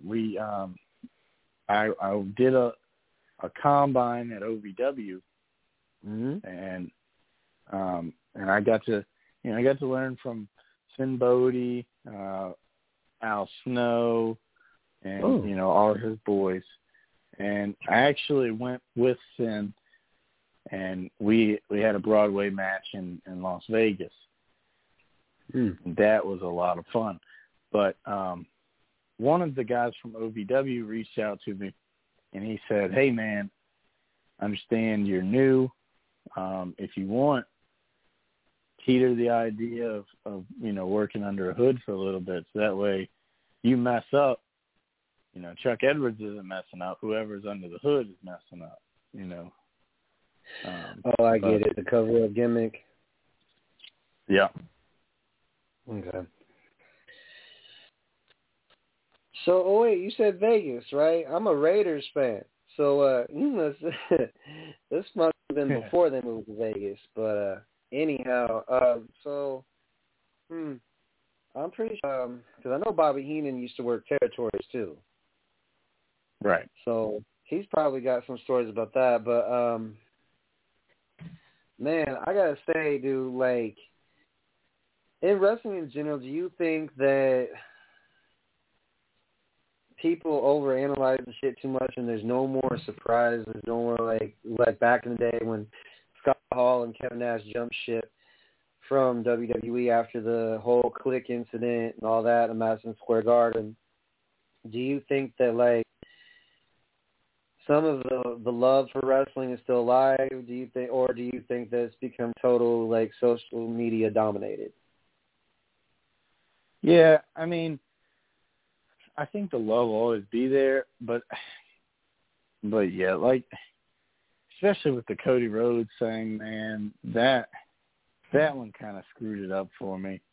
I know you have the AEW does a decent job, but and with with social media, man, it's like you see who tries out for WWE, and then you have like a bunch of thousands, maybe even millions of rumor posts that pop up every day.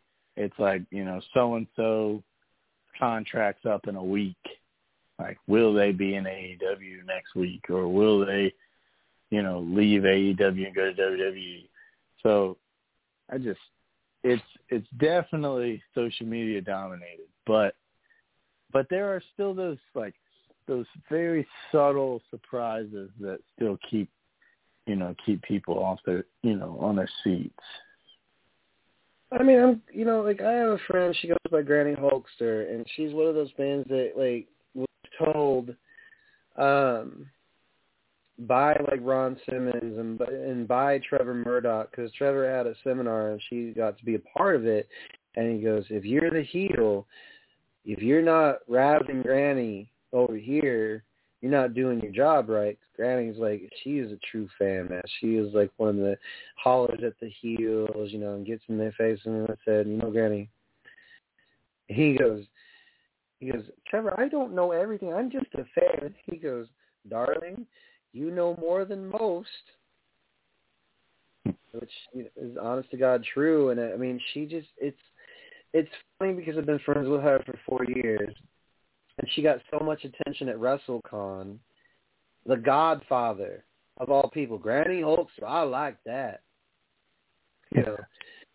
Oh, I do remember. I just know how to brain fart. Okay, so you went to Control Your Narrative for a seminar there. What was that experience? Oh man, it was awesome. It was very cool. So EC3 is, I mean, I'm going to put him up as one of the top people to cut a promo. He just always knows what to say, and it's amazing. So I got to work with him for a little bit, and I'll actually be back with him this Saturday. So, hopefully stuff happens, but if not, it is what it is. There's always next time. But now EC3, man, is a great dude. and very, very knowledgeable. That's for sure. I love what he's doing with Control Your Narrative too. He's breaking away from corporate wrestling, which may or may not need it, but it's a nice little refreshing deal he's got going on. I think it's cool because he's one of the kids that came from, obviously, Impact, and people forget. I'm like, you guys got to understand his origin did not start in NXT. Hunter, yes, connections, or had, connections with Sami Callihan. A lot of people don't know this. I'm not breaking the fucking fourth wall for the person who just said that. Allow me to introduce you to a boss who will feel like your friend at times and feel quite annoying. And when William Regal was in there, dude, let me just say this. That man also you can pick his brain, and he's such a simple individual to talk to. And William Regal has been doing this since he was 14 years old. So when he was in line with Triple H and he saw us, he's like, you should contact us, about EC3. I looked, because I visit the Performance Center every now and again, because they feel it's a, really cool thing to see what it's become. Because when it started out, dude, it was a game show. And anyway, so long story short, EC3, whenever he gets on the mic, you automatically are drawn in because it's his tone, it's his presentation, whether he's a heel or fucking face, he just has that natural aura on him that will just make you say, okay, I'm going to drop everything I'm doing right now. I'm going to put all my books, my notebook down, my pen down. I put my phone down, which is, a big thing because phone is a big deal, man. I'm addicted to that piece of glass and plastic, let me tell you. Yeah. When he spoke, dude, at a takeover in New York, all of us paid the fuck attention. It was amazing. It's like a priest doing a sermon at a church. He has that natural speech, God-given ability. It's called gift of gab or silver tongue, where he could convince you to sell ice to Eskimos. He's probably laughing his ass off at that, but no, I mean he's pretty cute. Damn it, man.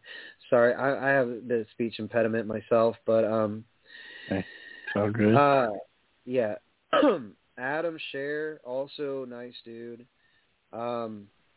He came up to my friend. Oh, and I got to mention something cool about Austin Aries on Live Air. Were you there when he was there? Or did he not? Was he not a part of the seminar? No, he wasn't. I met him. I had a show in Bristol, Tennessee, and I met him. He was getting ready to. Well, him and Davey Richards had a match, and that was very cool to watch as well. We got to meet Rhino too, so that was another cool thing.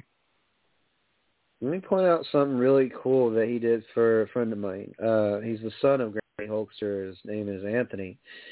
My friend explained to Austin what his situation was now. He had like a spectrum of autism to him, and it was pretty cool because normally he charges people $20 to take a picture with him. He took the picture for free, which most people give him a bad rap because of his past shit that he's done. But it's like he has such a bad stigma on the internet. I don't give a fuck what people say. Unless I meet you in person, I'm not going to be a judge of you. But, when I got to R&R with him, I said, dude, you know what you just did? He goes, yeah, I took a picture. I said, no, you took a picture with a kid that was like, he's a high functioning autistic kid. He's my age, but like to do that for a fan and you have already a bad reputation, that's a good thing. And he goes, you're a nice guy. And I said, no, I'm being serious. He goes, really? I said, yes.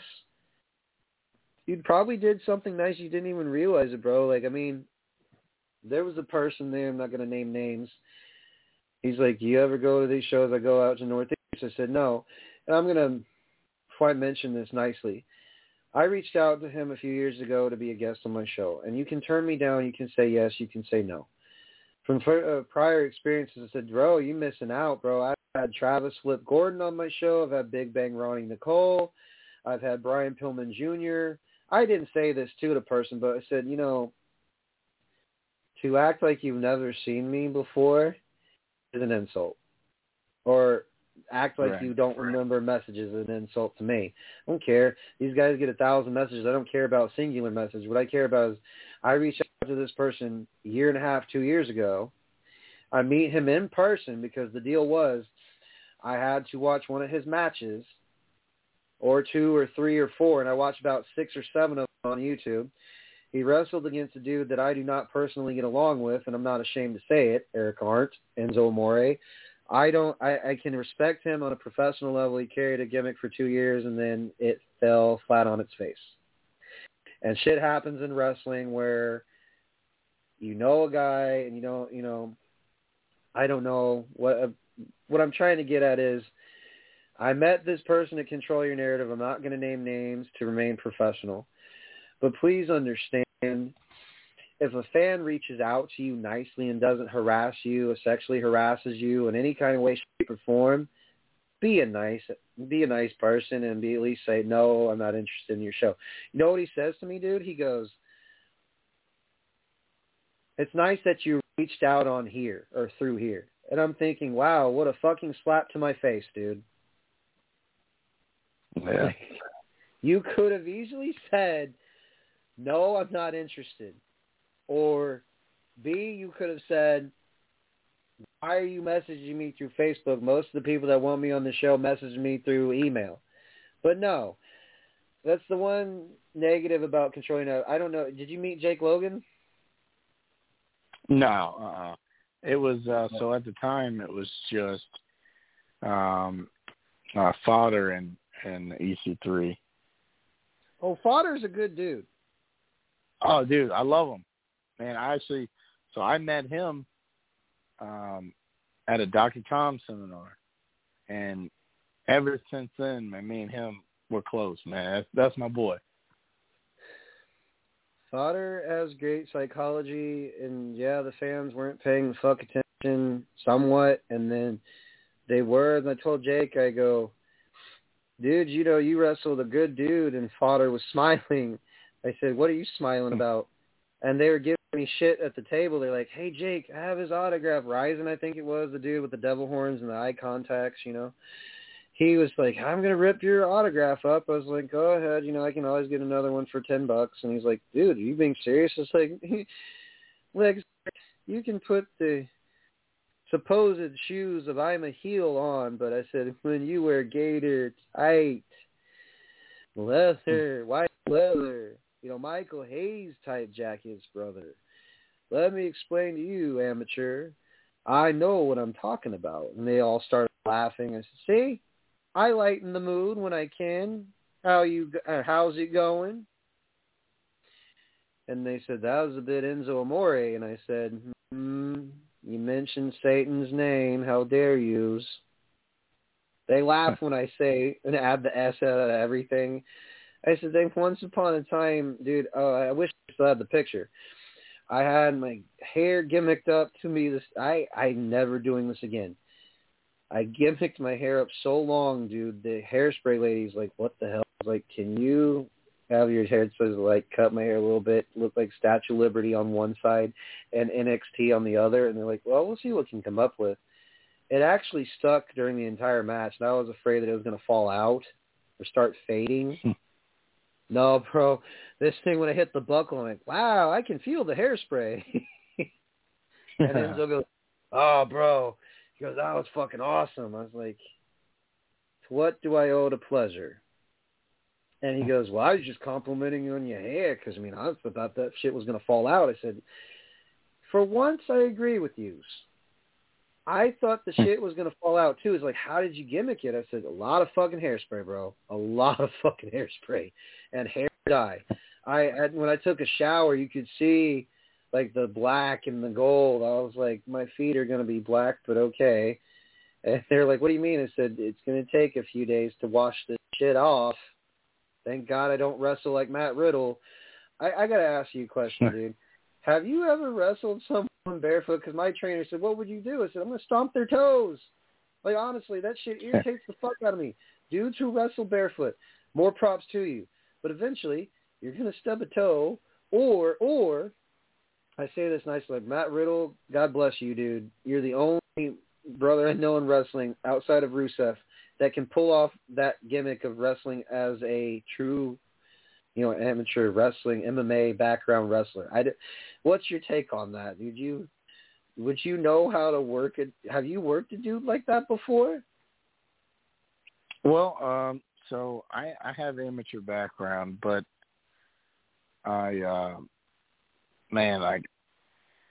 that is taking what you know and applying it to the sport of professional wrestling to a whole nother level, and I love it because that's what you're supposed to do. If that's what he's good at, which clearly it is, then use that to your advantage and make that part of who you are. I think of my character. I don't think of it as a gimmick. I think of it as me just cranked up as much as I can and then a little more. Because you can tell that I'm not an asshole, but I just I need to be to be a heel. And I do certain things just like I'll give the fans just this shit-eating grin. It's like, hey, I told you I was going to do this, and you didn't listen.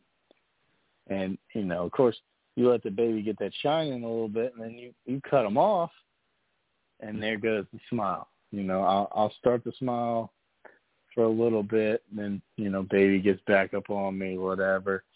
And now I'm pissed. Now you flip that switch, whatever. But I think that I do. I love Matt Riddle. I love the stuff that he does. I didn't get a chance to see him at Monster Factory, but just watching him work, it's pretty cool.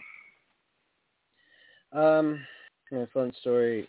Yeah, Matt is he's super tall and lanky, but he's like skinny, like skuscular, like skinny muscular.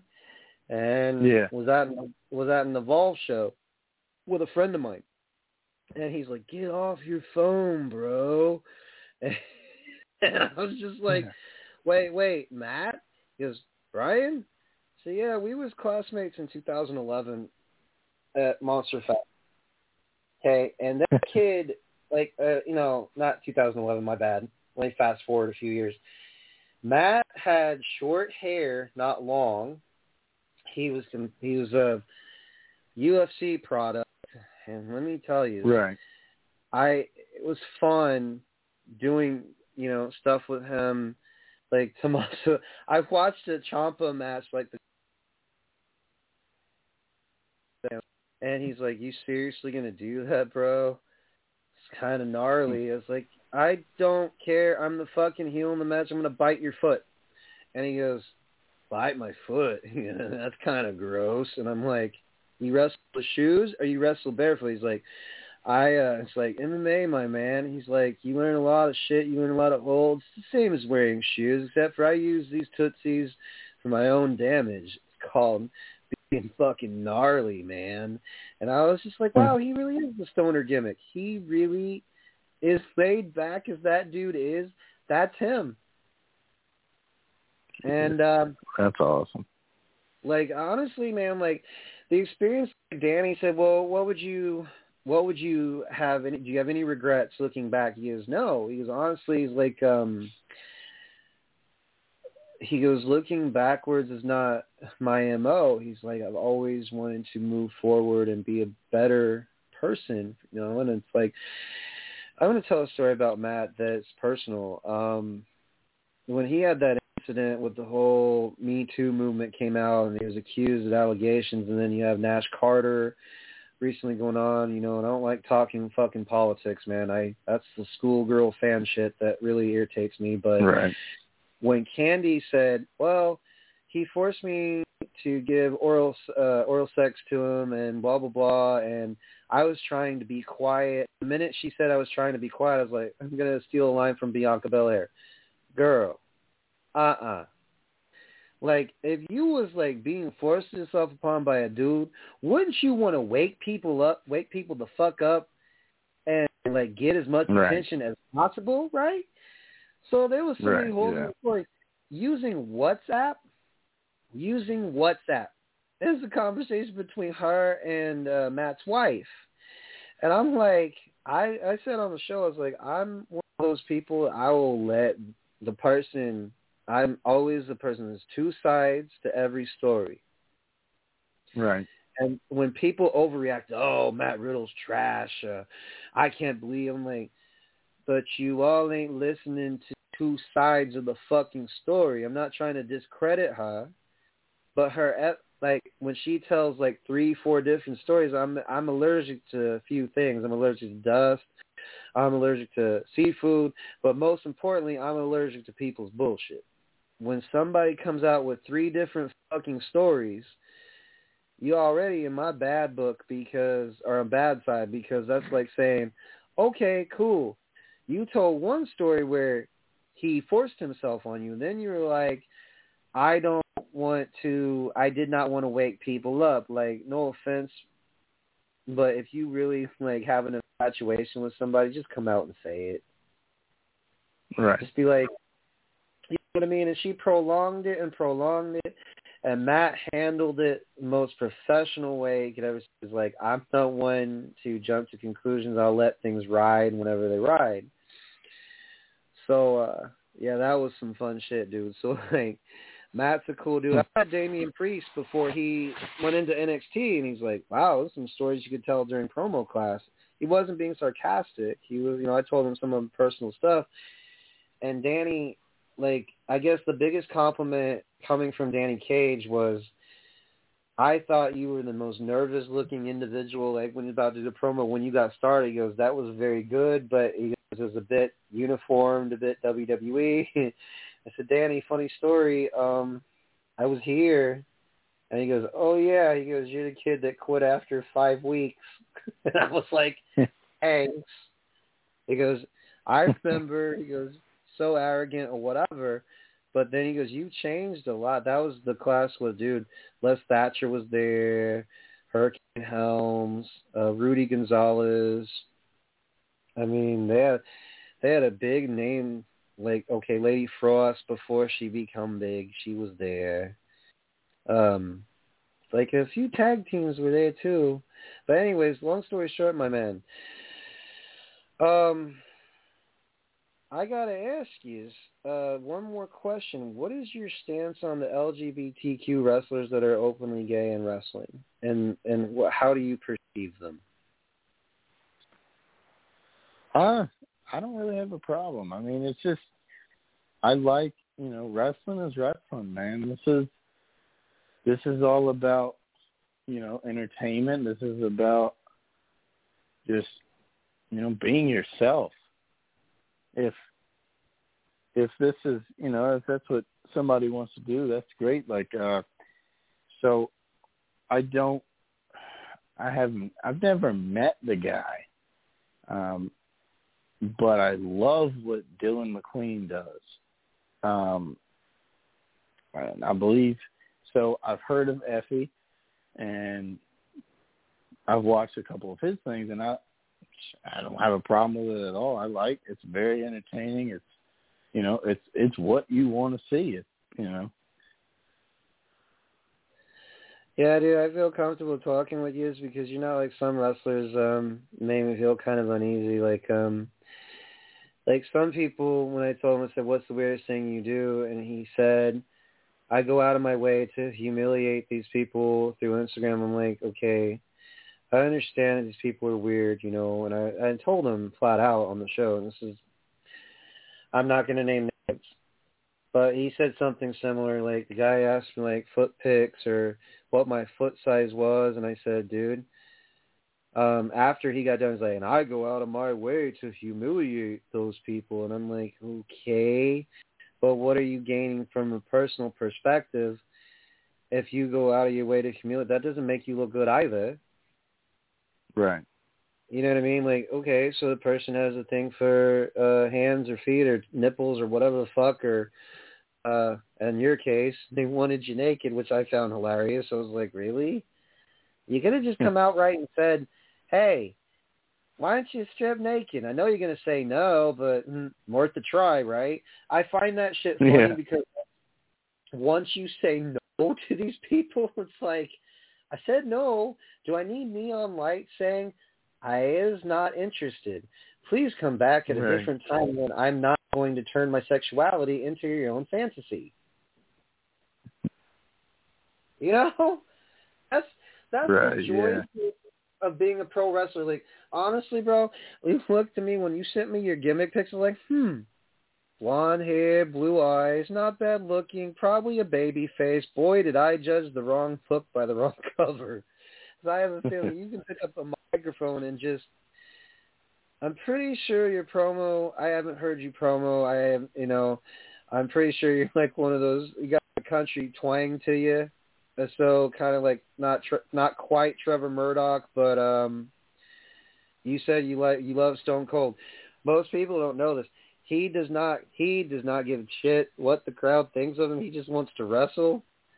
And it's funny hearing him in his book saying, he goes, honestly, I love, in people, but he goes, honestly, man, he goes, I'm not just doing this for my own sanity. He goes, I just enjoy wrestling. He goes, that's the passion.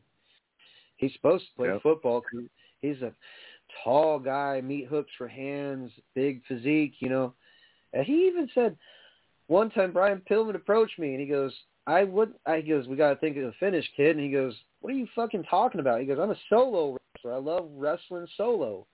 Who knew Austin could wrestle also as a tag team? I mean, that's one thing. I got diverse opinion on this. So do you prefer solo or do you like tag team wrestling also? Oh, man, I love singles wrestling. That is, if I could do that every single show, that'd be great. But, some people, they want to pair you up with, with just, that's the one thing I don't like that much is being paired up with someone that I meet, which it's going to happen, and that's fine, and I can prepare for it. But when they pair you up, last second, they're like, hey, y'all two, and you're wrestling them. I'm like, oh, shit. Okay. It kind of throws the wrench in the fucking thing when the promoter's like, by the way, you're teaming with so-and-so. So-and-so didn't show their ass up tonight. And you're thinking, okay, I'm game. Yeah. Yeah, I'm always down for it, but it's the singles aspect of it. It's awesome. It's because the spotlight is only on you too, and I'm not a fan of the smaller promotions of tag teams because, with throwing two people together. Just because some people may not really understand how tag team wrestling works, so they're going to sit in the corner and they're just going to be, they're just watching. They're not part of that said tag team. It's just, like they don't get into it. Like, their partner comes up with if he's a heel, comes up with, he's watching his partner do the dirty work and he's laughing, he's having a good time during the heat, and then boom, here comes the comeback. You're like, oh shit. But like I said, you have the people just sit there and watch and like wait. It's like being that robotic partner where it's like, oh yeah, now I have to get my hand ready for the hot tag or whatever it is. But yeah, singles wrestling is definitely definitely what I want, what I'm more comfortable with, for sure. All right, so I know the shows we never talk about wrestling, my friend. We're gonna get into the nitty gritty beyond the tracks portion of this show, so we ain't gonna play music. I already did that at the beginning. So I've asked about weird moments. I'm gonna continue on that turnpike, if you will. Have you ever had a moment at the gym where you're like, that was weird? Have you ever been approached by another person and you're just like, sorry, not my cup of tea? Thank you for the flattery. I gotta get going now. And have you ever had someone at the gym talk your ear off to the point where you just put headphones in and they still don't get the hint? Have you ever had that moment at the gym where you're like, is this person seriously staring at me in the locker room? Like, what is their deal? Well, I've definitely had the talking. I did bodybuilding before I decided to train for wrestling, and I ended up, getting ready about a month or so away from my show, and people come up to me, and at this point, I need to be locked in, and I need to just be hitting on all cylinders because I want to get every bit of my workout in. And I was under on a time frame for everything I needed to do, and just people come up to me, hey man, looking good, like, how much longer do you have, blah blah blah blah blah blah. I want to get into it. What do I do? This and that. So the 2-minute conversation turns into 10, turns into 15. Then I'm like, all right, brother, like, it's time. It's time you let me go back to what I was doing. But that's really the only thing. It's I haven't, at least that I know of, haven't had anyone hit on me in the gym. I think I have one of those faces that just, if I'm locked into something, it looks like I don't want anybody to, mess with me. But, and then there's been a few locker room incidents where just, it's more so from the older guys. Like, they don't give a shit what's going on. They just get naked and just go about their business. And it's, I guess it's the locker room for a reason, but it's like all right, man, have a little common courtesy. Just kind of wait till you get to the shower instead of, just letting it all hang out. Oh, man. I think that is the truth, though. I mean, you go to the gym, people are like, okay, I'm just going to be on my business. Some guys are like, oh, I got to put the towel on, it's like, or I don't, I'm fat and flabby myself, so I a bit body conscious myself, so I put a towel on. This dude pulled it down, I shit you not. He's like, oh, hello there. And I go, get away from me. And he goes, well, aren't you spicy sassy? And I'm like, I'm going to say what's a bit spicy sassy here in a minute. With my foot so far up your ass, you won't be able to breathe. And I'm gay. By the way, I don't find you appealing at all. You're gross. You're fat and flabby like me. And you're in a public place. Please understand, dude. I appreciate the fucking flattery. But, son of a bitch, the gym is not the place to be picking up dudes. Right. They're like, wow, it's funny. Most people who talk to me are like, you're gay? It's like, wow, your gaydar didn't go off the minute you saw my playlist?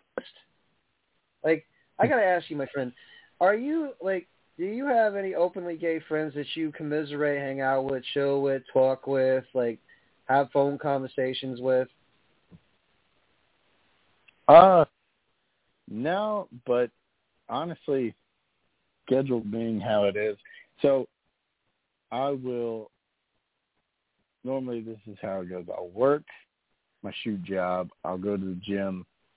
I'll come home, watch wrestling, study film, if you will, and call it a day. And that's Monday through Friday. Then Saturdays are whether I work my shoe job and then I'll travel to whatever promotion that I'm booked at, and same with Sunday. So I really don't have much of much conversations with anybody. Yeah, right now I've been locked in this year. Honestly, it's just straight focus, which is great. But no, not that I can think of. Well, you have one right here. You can say you have one. That's me. Hey, yeah, that's right. Yes, sir. That's because let me tell you something. This is gonna sound really funny. All my straight friends are like, this dude got us some really good fucking tail last night. I said, yeah, dude, I wouldn't brag about that. Why? Because your girl's standing right there. And they said, oh, shit. I said, if you listen to me, they're like, what is the benefit of having a gay friend? We don't just point out wardrobe and what to say on a fucking date to a woman.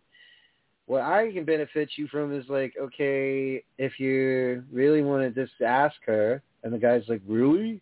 I go, yeah, dude, if you have a girlfriend, cool, but if you're asking me to get you a girl, okay, here's the fun part. I'm the best wingman ever known, okay? Why?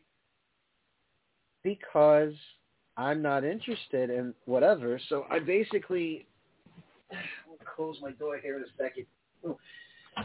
Okay, what I am essentially is an ears to listen to guy if you're feeling not only depressed, but hey, what should I do? As far as advice to go to a wrestling league, okay, go to Danny Cage or go to this school or get your name out there because that's the simplest thing to do as a wrestler. I've had a couple of people, dude, that on my show ended up a year later, Brian Pillman Jr., AEW. Big Bang Ronnie Nicole, she's famous in her own right. She's been through Japan. She runs her own shit. Travis Flip Gordon, a year after he was on my show, Ring of Honor. I didn't have anything to do with it. You guys do. You guys are the ones that are putting forth the effort and making yourself known as a wrestler. So I'm not a trophy, but as your first openly gay friend, let me tell you, you're one of the nicest dudes outside of the dude that I had on my show, and the other dude named, I don't know if you know the name, his name's Luke. He wrestles in Tennessee. Goddamn, Luke Cage. Do you know that name? Okay. Huh. He wrestles in Nashville, but I've had him on my show twice. Okay. But if you don't know him, cool. And I said, one of the people who popped on Instagram was like, do you think you can convert him? I said, dude, I don't go around witch hunting straight wrestlers going, oh, by the way, you should really try a dude because it's going to be hella interesting. No. And then Luke was laughing his ass off. He goes, what exactly did they say? I'm like, this is going to sound real embarrassing on air. But they want to know if I can get you to do something sexual. Oh, yes, I can fake orgasm on air like best enemy like Howard Stern show, but I'm not that type of podcast. So, nice try. But no, Luke's a good dude. Let's see who else. Oh, okay. So outside of wrestling, what kind of music do you normally gravitate towards? I'm all over the place. Honestly, it's from rap to country to rock. It's everywhere. So but overall, dude, who was the musician that kind of helped you through grade school, high school, helped you get through some tough times? Which musician do you go to the most on your playlist? So it's gotta be Kanye. It's Kanye and Drake, honestly. Well, back in school, it would be the Lil Wayne, but it's not nowadays. I wouldn't go and pull up Lil Wayne. If it pops up in the shuffle, it stays on. But and even the same with Kanye too. If Kanye pops up, it stays on. But those are some artists. And then like there's a couple people like Luke Combs I'll listen to, the country guys, and just I like older country too. It's man, it's a tough thing. I was just turning into some folk music, dude. Like, I come from New York, so I'm going to be that guy that I've told people before. I'm like, I was a kid in Camp Mariah, and they're like, so you listen to her music all the time? I said, no, actually, I listen to a lot of variety outside of her. And they're like, do you not like her or something? I was like, no. I actually, when I was a kid, it was my sister and I would have the option of going to church camp or Camp Mariah. And it's a camp for inner city kids to let us know that we have options in life. And right. Most people think she's a bitch, but let me tell you, that myth is gone and dusted over, because there's one year where there was a blackout in New York, but then Power was like, she went to a deli to get some hot dogs. She went to get hamburger buns, Velveeta cheese, Rotel, pizza dough, s'mores stuff, like graham crackers. This woman went out of her way to make Camp Mariah for like alumni like Saisha Mercado, myself, other people who've been on American Idol through her camp. She went out of her way to get stuff during a fucking blackout. Okay? Jeez. And the Power, it's like, she's like, it's raining, so it's kind of a blackout where Camp Mariah's in Fishkill. She's like, but we're going to get some generators and we're going to get this show on the road. It's actually the most down-to-earth human being that you will ever meet in your life. So when I tell people, I'm like, I like her because not only her music helps me, and stuff like, okay, musicians like Janet Jackson or Da Brat or like Tupac Shakur is a big one for me. I always say, like, you can't, I obviously made the mistake earlier in the show. You can't judge a book by its cover. A lot of people thought Pac was an asshole. Nah, man. The real skinny behind that was Suge Knight. He was the one influencing him to hate Biggie. He was the one getting in Pac's ear, like, you don't need Eazy-E anymore. He's not your friend. He's just a piss on. He's a has-been rapper. Like, okay, you know, when you said I will listen to anything that's so you're like a eclectic listener, like so you can adapt to what's the music though that you cannot absolutely stand, that you're just like, man, I'm going to turn this to the next song because I cannot stand this shit. Is there any genre that you absolutely hate? I wouldn't say I hate it, but it's something I'd rather not listen to, and it's like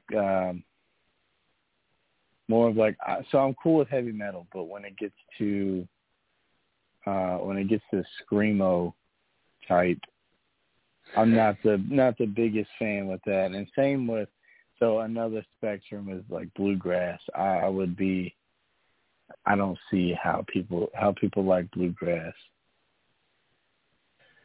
To be honest with you, brother, that's me too. I honestly do not see how that genre made it into the wave of music, and just like as a spectrum, I'm like, how can you sit through, you know, a whole bunch of stuff? And I'm just like, honestly, outside of music, so I'm going to go back to wrestling just on a tidbit here. If you had any wrestler, current, past, or present, who you wanted to work against, and what venue would it be, and what event would it be, and why? So we pick any wrestler from past or present, dead or alive, to wrestle against at the biggest, grandest stage of them all in Japan, America, Mexico. Who would you wrestle against, and what venue would you choose to wrestle inside of? Yeah, this is tough. Okay, let me give you choices. All right, let me give you some choices. Ultimate Warrior, Shawn Michaels, Stone Cold Steve Austin, Brian Pillman, Hawk, Animal.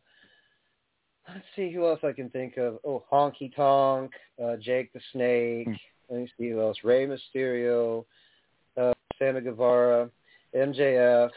I just list off guys here, but I'm gonna Eddie Guerrero, Benoit. Let's see. Who else can I think of on this list? Lance Cade. Yeah, you definitely you pulled one out. That was so. I would love to wrestle if I had the choice to wrestle Chris Benoit, because that right there is the type of wrestler that I want. That I would, if I could give myself a moveset, that would be it. I would go right to his tool belt. So a match with him. Yeah, man. Just that aggression. I loved it. It was always something. Yeah, dude. Him and Kevin Sullivan beat the hell out of each other. I watched that match at Bash at the Beach. Some people don't know that was a legit shoot, because I guess he was beating up Nancy real bad, and I guess a friend of mine said, that's a legit shoot. It's like, I have Asperger's, dude. I don't know if people's being serious or being for real. So, honestly, he goes, I asked him, I go, I'm going to sound like a retard here as I'm new in wrestling. He said, is that match a work or a shoot? And he goes, dude, do you even have to ask? I said, no, I don't know the backstories, man. I'm new. He's like, well, that was a legit shoot on Kevin Sullivan, because Kevin was beating the ever-living fuck out of Nancy. So Benoit, he fucking bashed him in the fucking eardrum and broke his eardrum. So I was like, wow, that's insanity, dude. No, but so you said you like Benoit. That must mean you love Dynamite Kid too. Yeah, I watched a little bit of Dynamite Kid, but the match that I would watch over and over and over and over was Dean Malenko and Chris Benoit. That was man, dude. That's definitely something for me to watch, just to learn, just to be just as technical as possible, man. Those guys, it's great. All right, so if you had to, I'm going to go off wrestling, and I love this because it's Beyond the Tracks. It's an unexpected show, on the fly, which we messaged each other, and you said you love questions. So if you had to choose a date between the following women, and I don't know very many modern women, so forgive me, okay? But if you had to pick a date between these following women, let me list them off, okay? Halle Berry, Janet Jackson, Mariah Carey, Gabrielle Union. God, I'm not going to list Jada Pinkett Smith. Bianca Belair, Sasha Banks, Becky Lynch, Taya Valkyrie, which she's already attached. Sorry, Taya, but I had to add you in there. Mickey James, Gail Kim, or let me see who else I can add in here. Oh, okay. I'll add a little touch of, let me see here. Oh, okay. Shania Twain, even though that's an old school name. She's a Taken. If you had to pick from the let's see here. Oh, who else can I list on the list here? No, Sonya's off the list too. Naomi's off the list. Damn it. I'm running out. Okay. Riho. Let's see, Ruby Soho. Britt Baker. Jamie Hayter. Bunny. And I think I'm going to stop there because I don't want to list out all these women that I have no utterly clue. But if you had to go on a date with any of those females, who would you pick and where would you take them?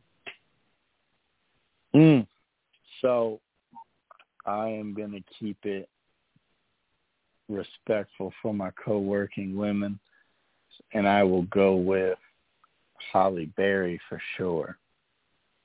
Okay. Now, where to take her? So I'm a country boy, kind of. We'll put it like that. So I would take a fishing, and then after that, then we'll go to, well, then we'll be all dirty, but it doesn't matter. We'll go to a restaurant around here called La Carreta. It's a Mexican restaurant where apparently, now I'm not the judge of it, but apparently it is the best Mexican restaurant ever. So we'll go there, and then we'll call it a night. I'll be the respectful gentleman that I am. Being mixed, I kind of laugh. It's like, wow. Some people are like, I don't care what color preference. Like, I know my friend, well, not friend, the confidant, people like, doesn't matter. I don't see color. I see love. And I'm like, I'm glad you is, because I'll blankly say it. If I had to pick a date between, they're like, would you pick one of us? I'm like, okay. Picking a wrestler might surprise you. They're like, well, who would you pick? I was like, dude, no, there's too many good-looking dudes in wrestling to pick from. But it's funny, now that I've been putting myself on the spot, if I had to pick a wrestler to take a date out on a date, that's they're like, Darren Young is like, oh, come on, that's cliche. He's already gay. It's like, that's funny. You didn't pick your own kind. I was like, we draw the line when you said own kind. And I said, okay, fine. I'll pick the Miz. Why? Well, he's tall, he's athletic, and he's funny as fuck. I like funny dudes. And I think, where would you take him out on a date? I was like, oh, I'll take him to L&B's because it'd be funny as they, actually, my boyfriend's probably laughing his ass off, but Loki, he goes, who's the Miz? And I was like, oh, man, this ain't going to work. He goes, what do you mean? I said, when my hand goes up, your mouth just now goes shut. And he goes, oh, I see how it is. Dude, it's a wrestling thing. You wouldn't understand.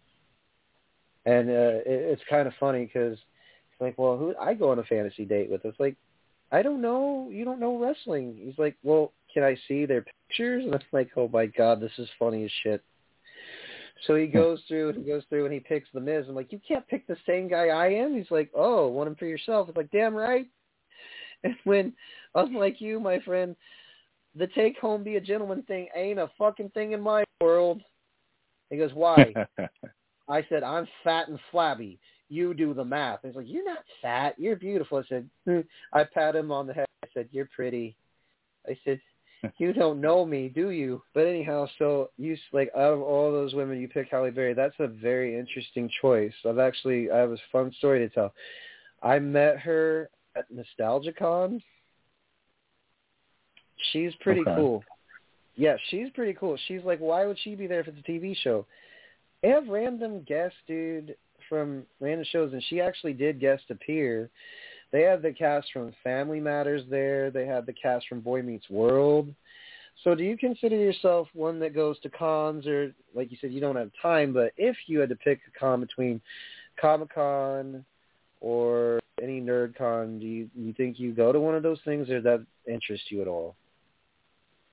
So I don't know if this would be considered a type of like con or anything, but if I could go to the E4 releases, those would be awesome.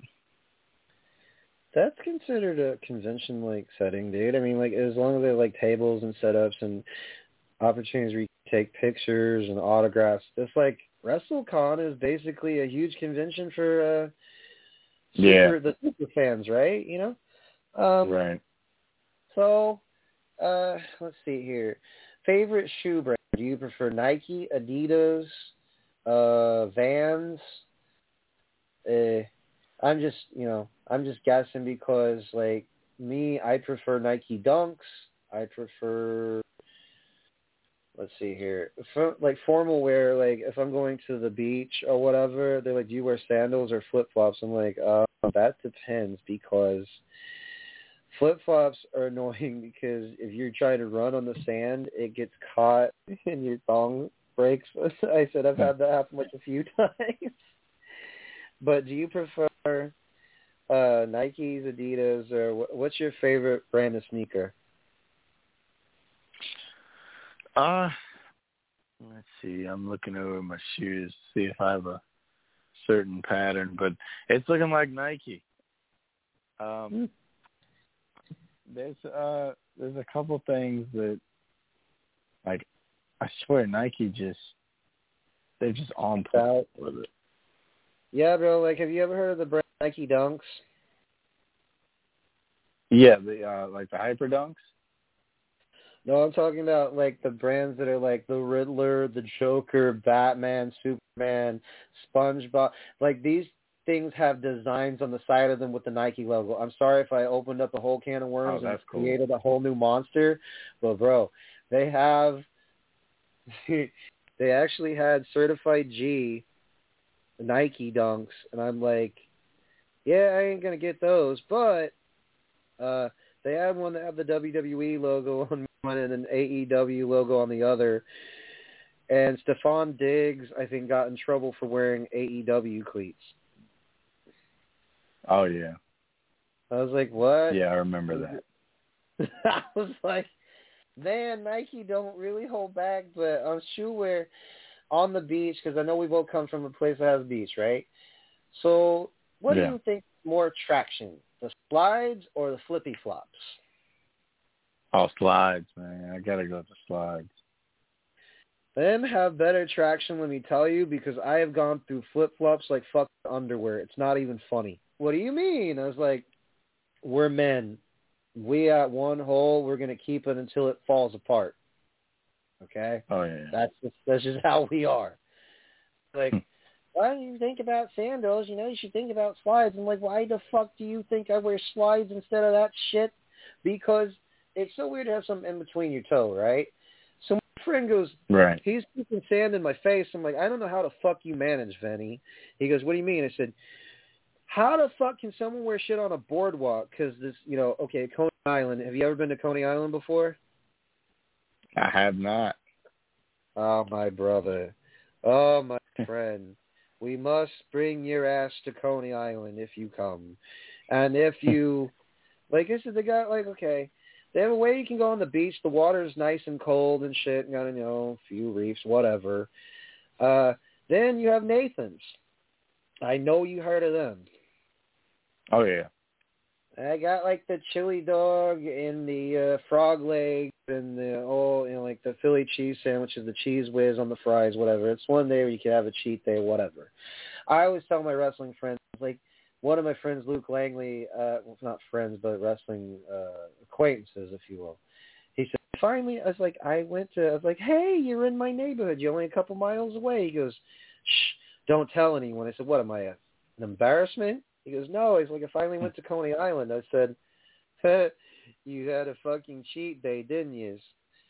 He goes, yeah. He goes, I feel like I'm going to not hurl, but I can sit down with all the food I just ate. I said, let me guess, you had a chili dog and the fries with cheese whiz and chili on it. How did you know? I said, because that's what a first-timer always gets. Okay. It's just, you can have all the conditioning you want, but when you go see Nathan sitting right there, and they only are open till a certain time, so it's really fucking hilarious how some people soon forget. Okay, so you've never been to New York, have you? I've been to New York. I have family in New Jersey, but I was in. When was I in New York? I went to New York right before New Year's. Oh boy, you went during the frost. Yeah. Your phone will freeze, my friend, out in that cold unless you got your... I always tell, put it on your thigh. Why? Because we have enough high rises to sink a ship. Okay? And that cold air, when it comes through, it ruins the fucking phone. It froze, dude. Like, my phone literally said, at 4%, let's get phone warm till it be in use or something. Because I have a crappy-ass iPhone, right? And it was walking around in the old like where the new World Trade Center Mall is, and my phone all of a sudden goes 0%. I'm like, what? How is that humanly possible? What the fuck? And my friend goes, just put it on your thigh. Just put it on your, because your thigh has heat. It's like, well, yeah, I know I'm packing. What's your point? He goes, just put it on your fucking thigh. And I put it on a charger, put it on my thigh, and I was like, wow, go fucking figure, right? So that means you went to the touristy part, didn't you? Times Square. Yeah, at the time it was still kind of COVID-y, so there wasn't that many people there. So I got to kind of have the quick tour. Oh man, you missed out, my friend. It must take you to a Yankees game where you can sit in the bleacher creature section where we give you a roll call. You can have like a sweet person that'll make Yankee custom jersey. So we could put like, what's your favorite number? I have to go 7. Yeah, we could put number 7 on the stitch and put Edwards on the back. Since that's your wrestling, you come out wearing a Yankees jersey in the crowd. Bada boom. Biggest fucking hated person in the room. How's it going? You know what I mean? So anyways, to wrap this up, you have social media platforms on Twitter, Instagram, and Facebook. Would you like to tell anyone listening out there, with close friends, family members, or even fans who know you already, how they can reach you on those social media handles? Oh, man. Well, I've got Facebook, which is just Charles Carroll. And then Instagram is Charles C93, which I need to eventually branch off into my own separate Instagram, Twitter, Facebook for Chuck Edwards. But we'll get to that when we get to it. Oh, my friend, I can help you with that if you want. I mean, seriously, I can pop ideas and stuff, like Linktree. You got a Twitter, right? I do, but it's your personal one? I got to get back on it. No, I just, I don't even use it. You might need to if you want to network EC3. That's how a friend of mine, they message. I mean, he tweets out stuff in his matches and shit, Kurt Gannon. He's probably like, "How'd you mention my name, man?" Well, he doesn't talk like that, but people used to tease us that we were the Paul Heyman and Brock Lesnar of the group we used to be in, which we don't speak of much because they were a bunch, not all of them, but some of them were a bunch of fucktards, vanilla midgets. Sorry, I don't hold back, man. I'm not trying to be unprofessional here, but, I'm going to speak the truth. No, I'm going to speak the truth because it's like this. I said, oh, so we're like 2 famous guys. Thank you for referencing our we're not famed, but, if you're referencing us as Heyman and Lesnar, that's pretty much a compliment if you ask me. Anyways, man, wow, we said we was going to talk an hour, and I talked your fucking ear off. And, brother, you can now tell you, well, I wouldn't go around saying, hey, I found a gay one. That's one mistake one of my wrestling friends made. He goes, he's like, he's the greatest dude ever. And the coolest thing is, man, I made a gay friend. I'm like, you make it sound like I'm a trophy or a deer head you put on the wall. Thanks a lot, douchebag. He goes, oh, man, you know what I meant. I said, yeah, I know what you fucking meant. But that's funny, dude. I enjoyed having you on my show, brother. We got to wind down because we don't have like 12 minutes of after time on this show. If you want to come back, you're more than welcome to. I'll invite you again, and we'll set up a time. But thank you, dude, for being on my show. Absolutely, man. Thank you for having me. All right, ladies and gentlemen, that was Chuck Edwards, a.k.a., well, now you know his real name. I had to edit the fucking episode. Thanks a lot. No, I'm just kidding, brother. All right, well, that was Chuck Edwards from Firestar Pro Wrestling. Be sure to check him out. And where can we find you, and which promotions should the fans be looking for you? Oh man. So the next match coming up is this Saturday, April 16th in Burlington, North Carolina, where I will be wrestling for ALW, American Lucha Wrestling, and I'll be there next week as well, April 23rd. So in the meantime, just, keep your eyes open for my Facebook and Instagram, good old promos, and get ready to watch me kick some ass. Oh, and win some championships too, brother. If I was your manager, I'd be piping up saying, hey, give this man a fucking title match. And if you don't, you're going to be seeing at the other end of my foot because it's going to be up your ass and you're going to be brushing teeth with my fucking toes, okay? Damn right. Yes, and if you did like what good old Brian Rails had to tell you, and Chuck over here's got 3 words for you. And I pipe the mic over to you and you say, forget about it, You know what I mean? All right, dude, for reals. I sorry I talked your ear off. I didn't mean to blab so long, but, That's all right, brother. I appreciate it. That's a good conversation. You could have easily said, all right, we can stop this shenanigan, after a half hour, an hour. For an hour and 42 minutes. Holy shit. All right. Well, I'm going to message you on Facebook after this, if that's cool, okay? Yeah, that's cool, brother. All right. Well, that was Chuck Edwards, ladies and gentlemen. Check him out April 16th, April 23rd. ALW, get your tickets. Go see this man, or else we're going to strangle you to death, okay? You understand? Think it, good it, got it, good. All right. So, ladies and gentlemen, to continue on this crazy thing we call professional wrestling, my wonderful guest on the show. He's got a bright future ahead of him. You should check him out. Sounds like, not just a real piece of work. No, this is really cool. We conversated for longer than I thought we was going to conversate for. And like I said, normally I'm not going to play out the show with, a normal wrestling tune. But I'm going to, for everyone that's going through their stuff, I'm going to play a song out for the outro. Okay, it's from the Tokyo Dome. This is the only time you will hear me play her consecutively twice. This is a wrestling podcast, God forgive me, but for the people that is going through this shit right now, for all the heroes that come in our defense and make this known. So this song is, well, I'm not gonna play 2 songs, brother. That's not. We just go and play outro, okay? Cool beef, all right. We got the cue.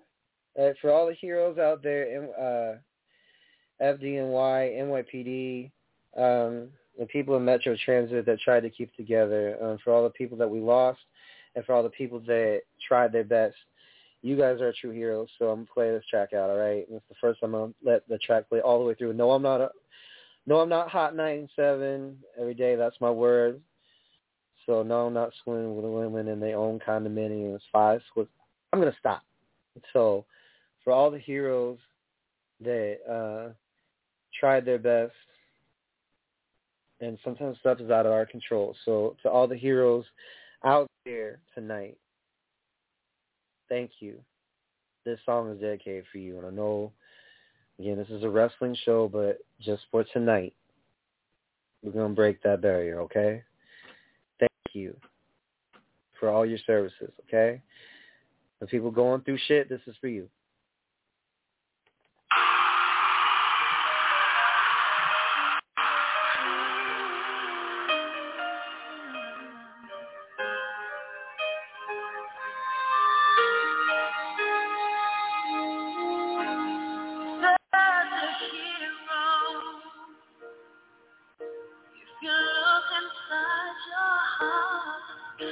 You don't have to be afraid of what you are. There's an answer if you reach into your soul.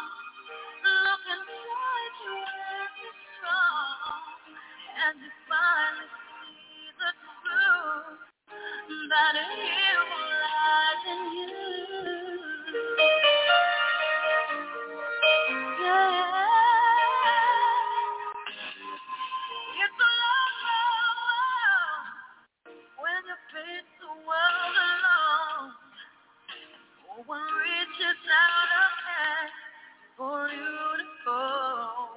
Whoa, you find love if you search within yourself.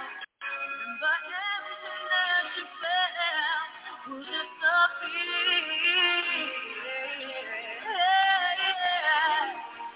And then a hero comes along with the strength to carry on. And you cast your fears aside, 'cause you know you can survive.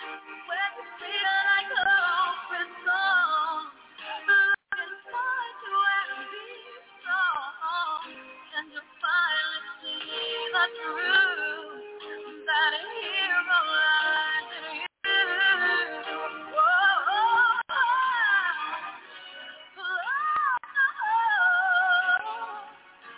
Dreams are hard to follow, but don't let anyone tear them away. Just hold on, and there will be tomorrow. And this time you'll find a way. And then a hero comes along with the strength to carry on. And you cast your fears aside, and you know you can stand. So when you feel at home, it's all look inside you and be strong. And you finally see the truth that a hero lies in you.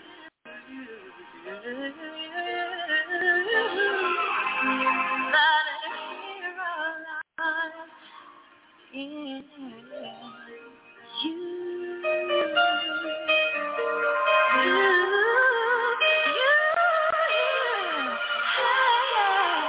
That a hero lies in you.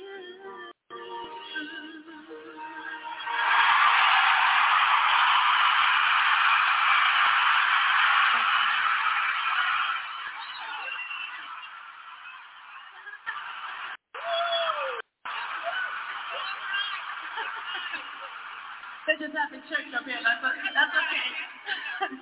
Thank you, guys. Okay. All right. Good night, toodles, bitches. I gotta get my beauty sleep. So, should we play an outro? No. Okay. Well, that'll do for tonight. Take care. Love you all. God bless and cherish those. Hold on to them. All right. Love them. Be there for them. And in this hard time, just know there's always going to be, for every dark night, there will be a brighter day. Thank you all for listening, and have a good night from Beyond the Tracks.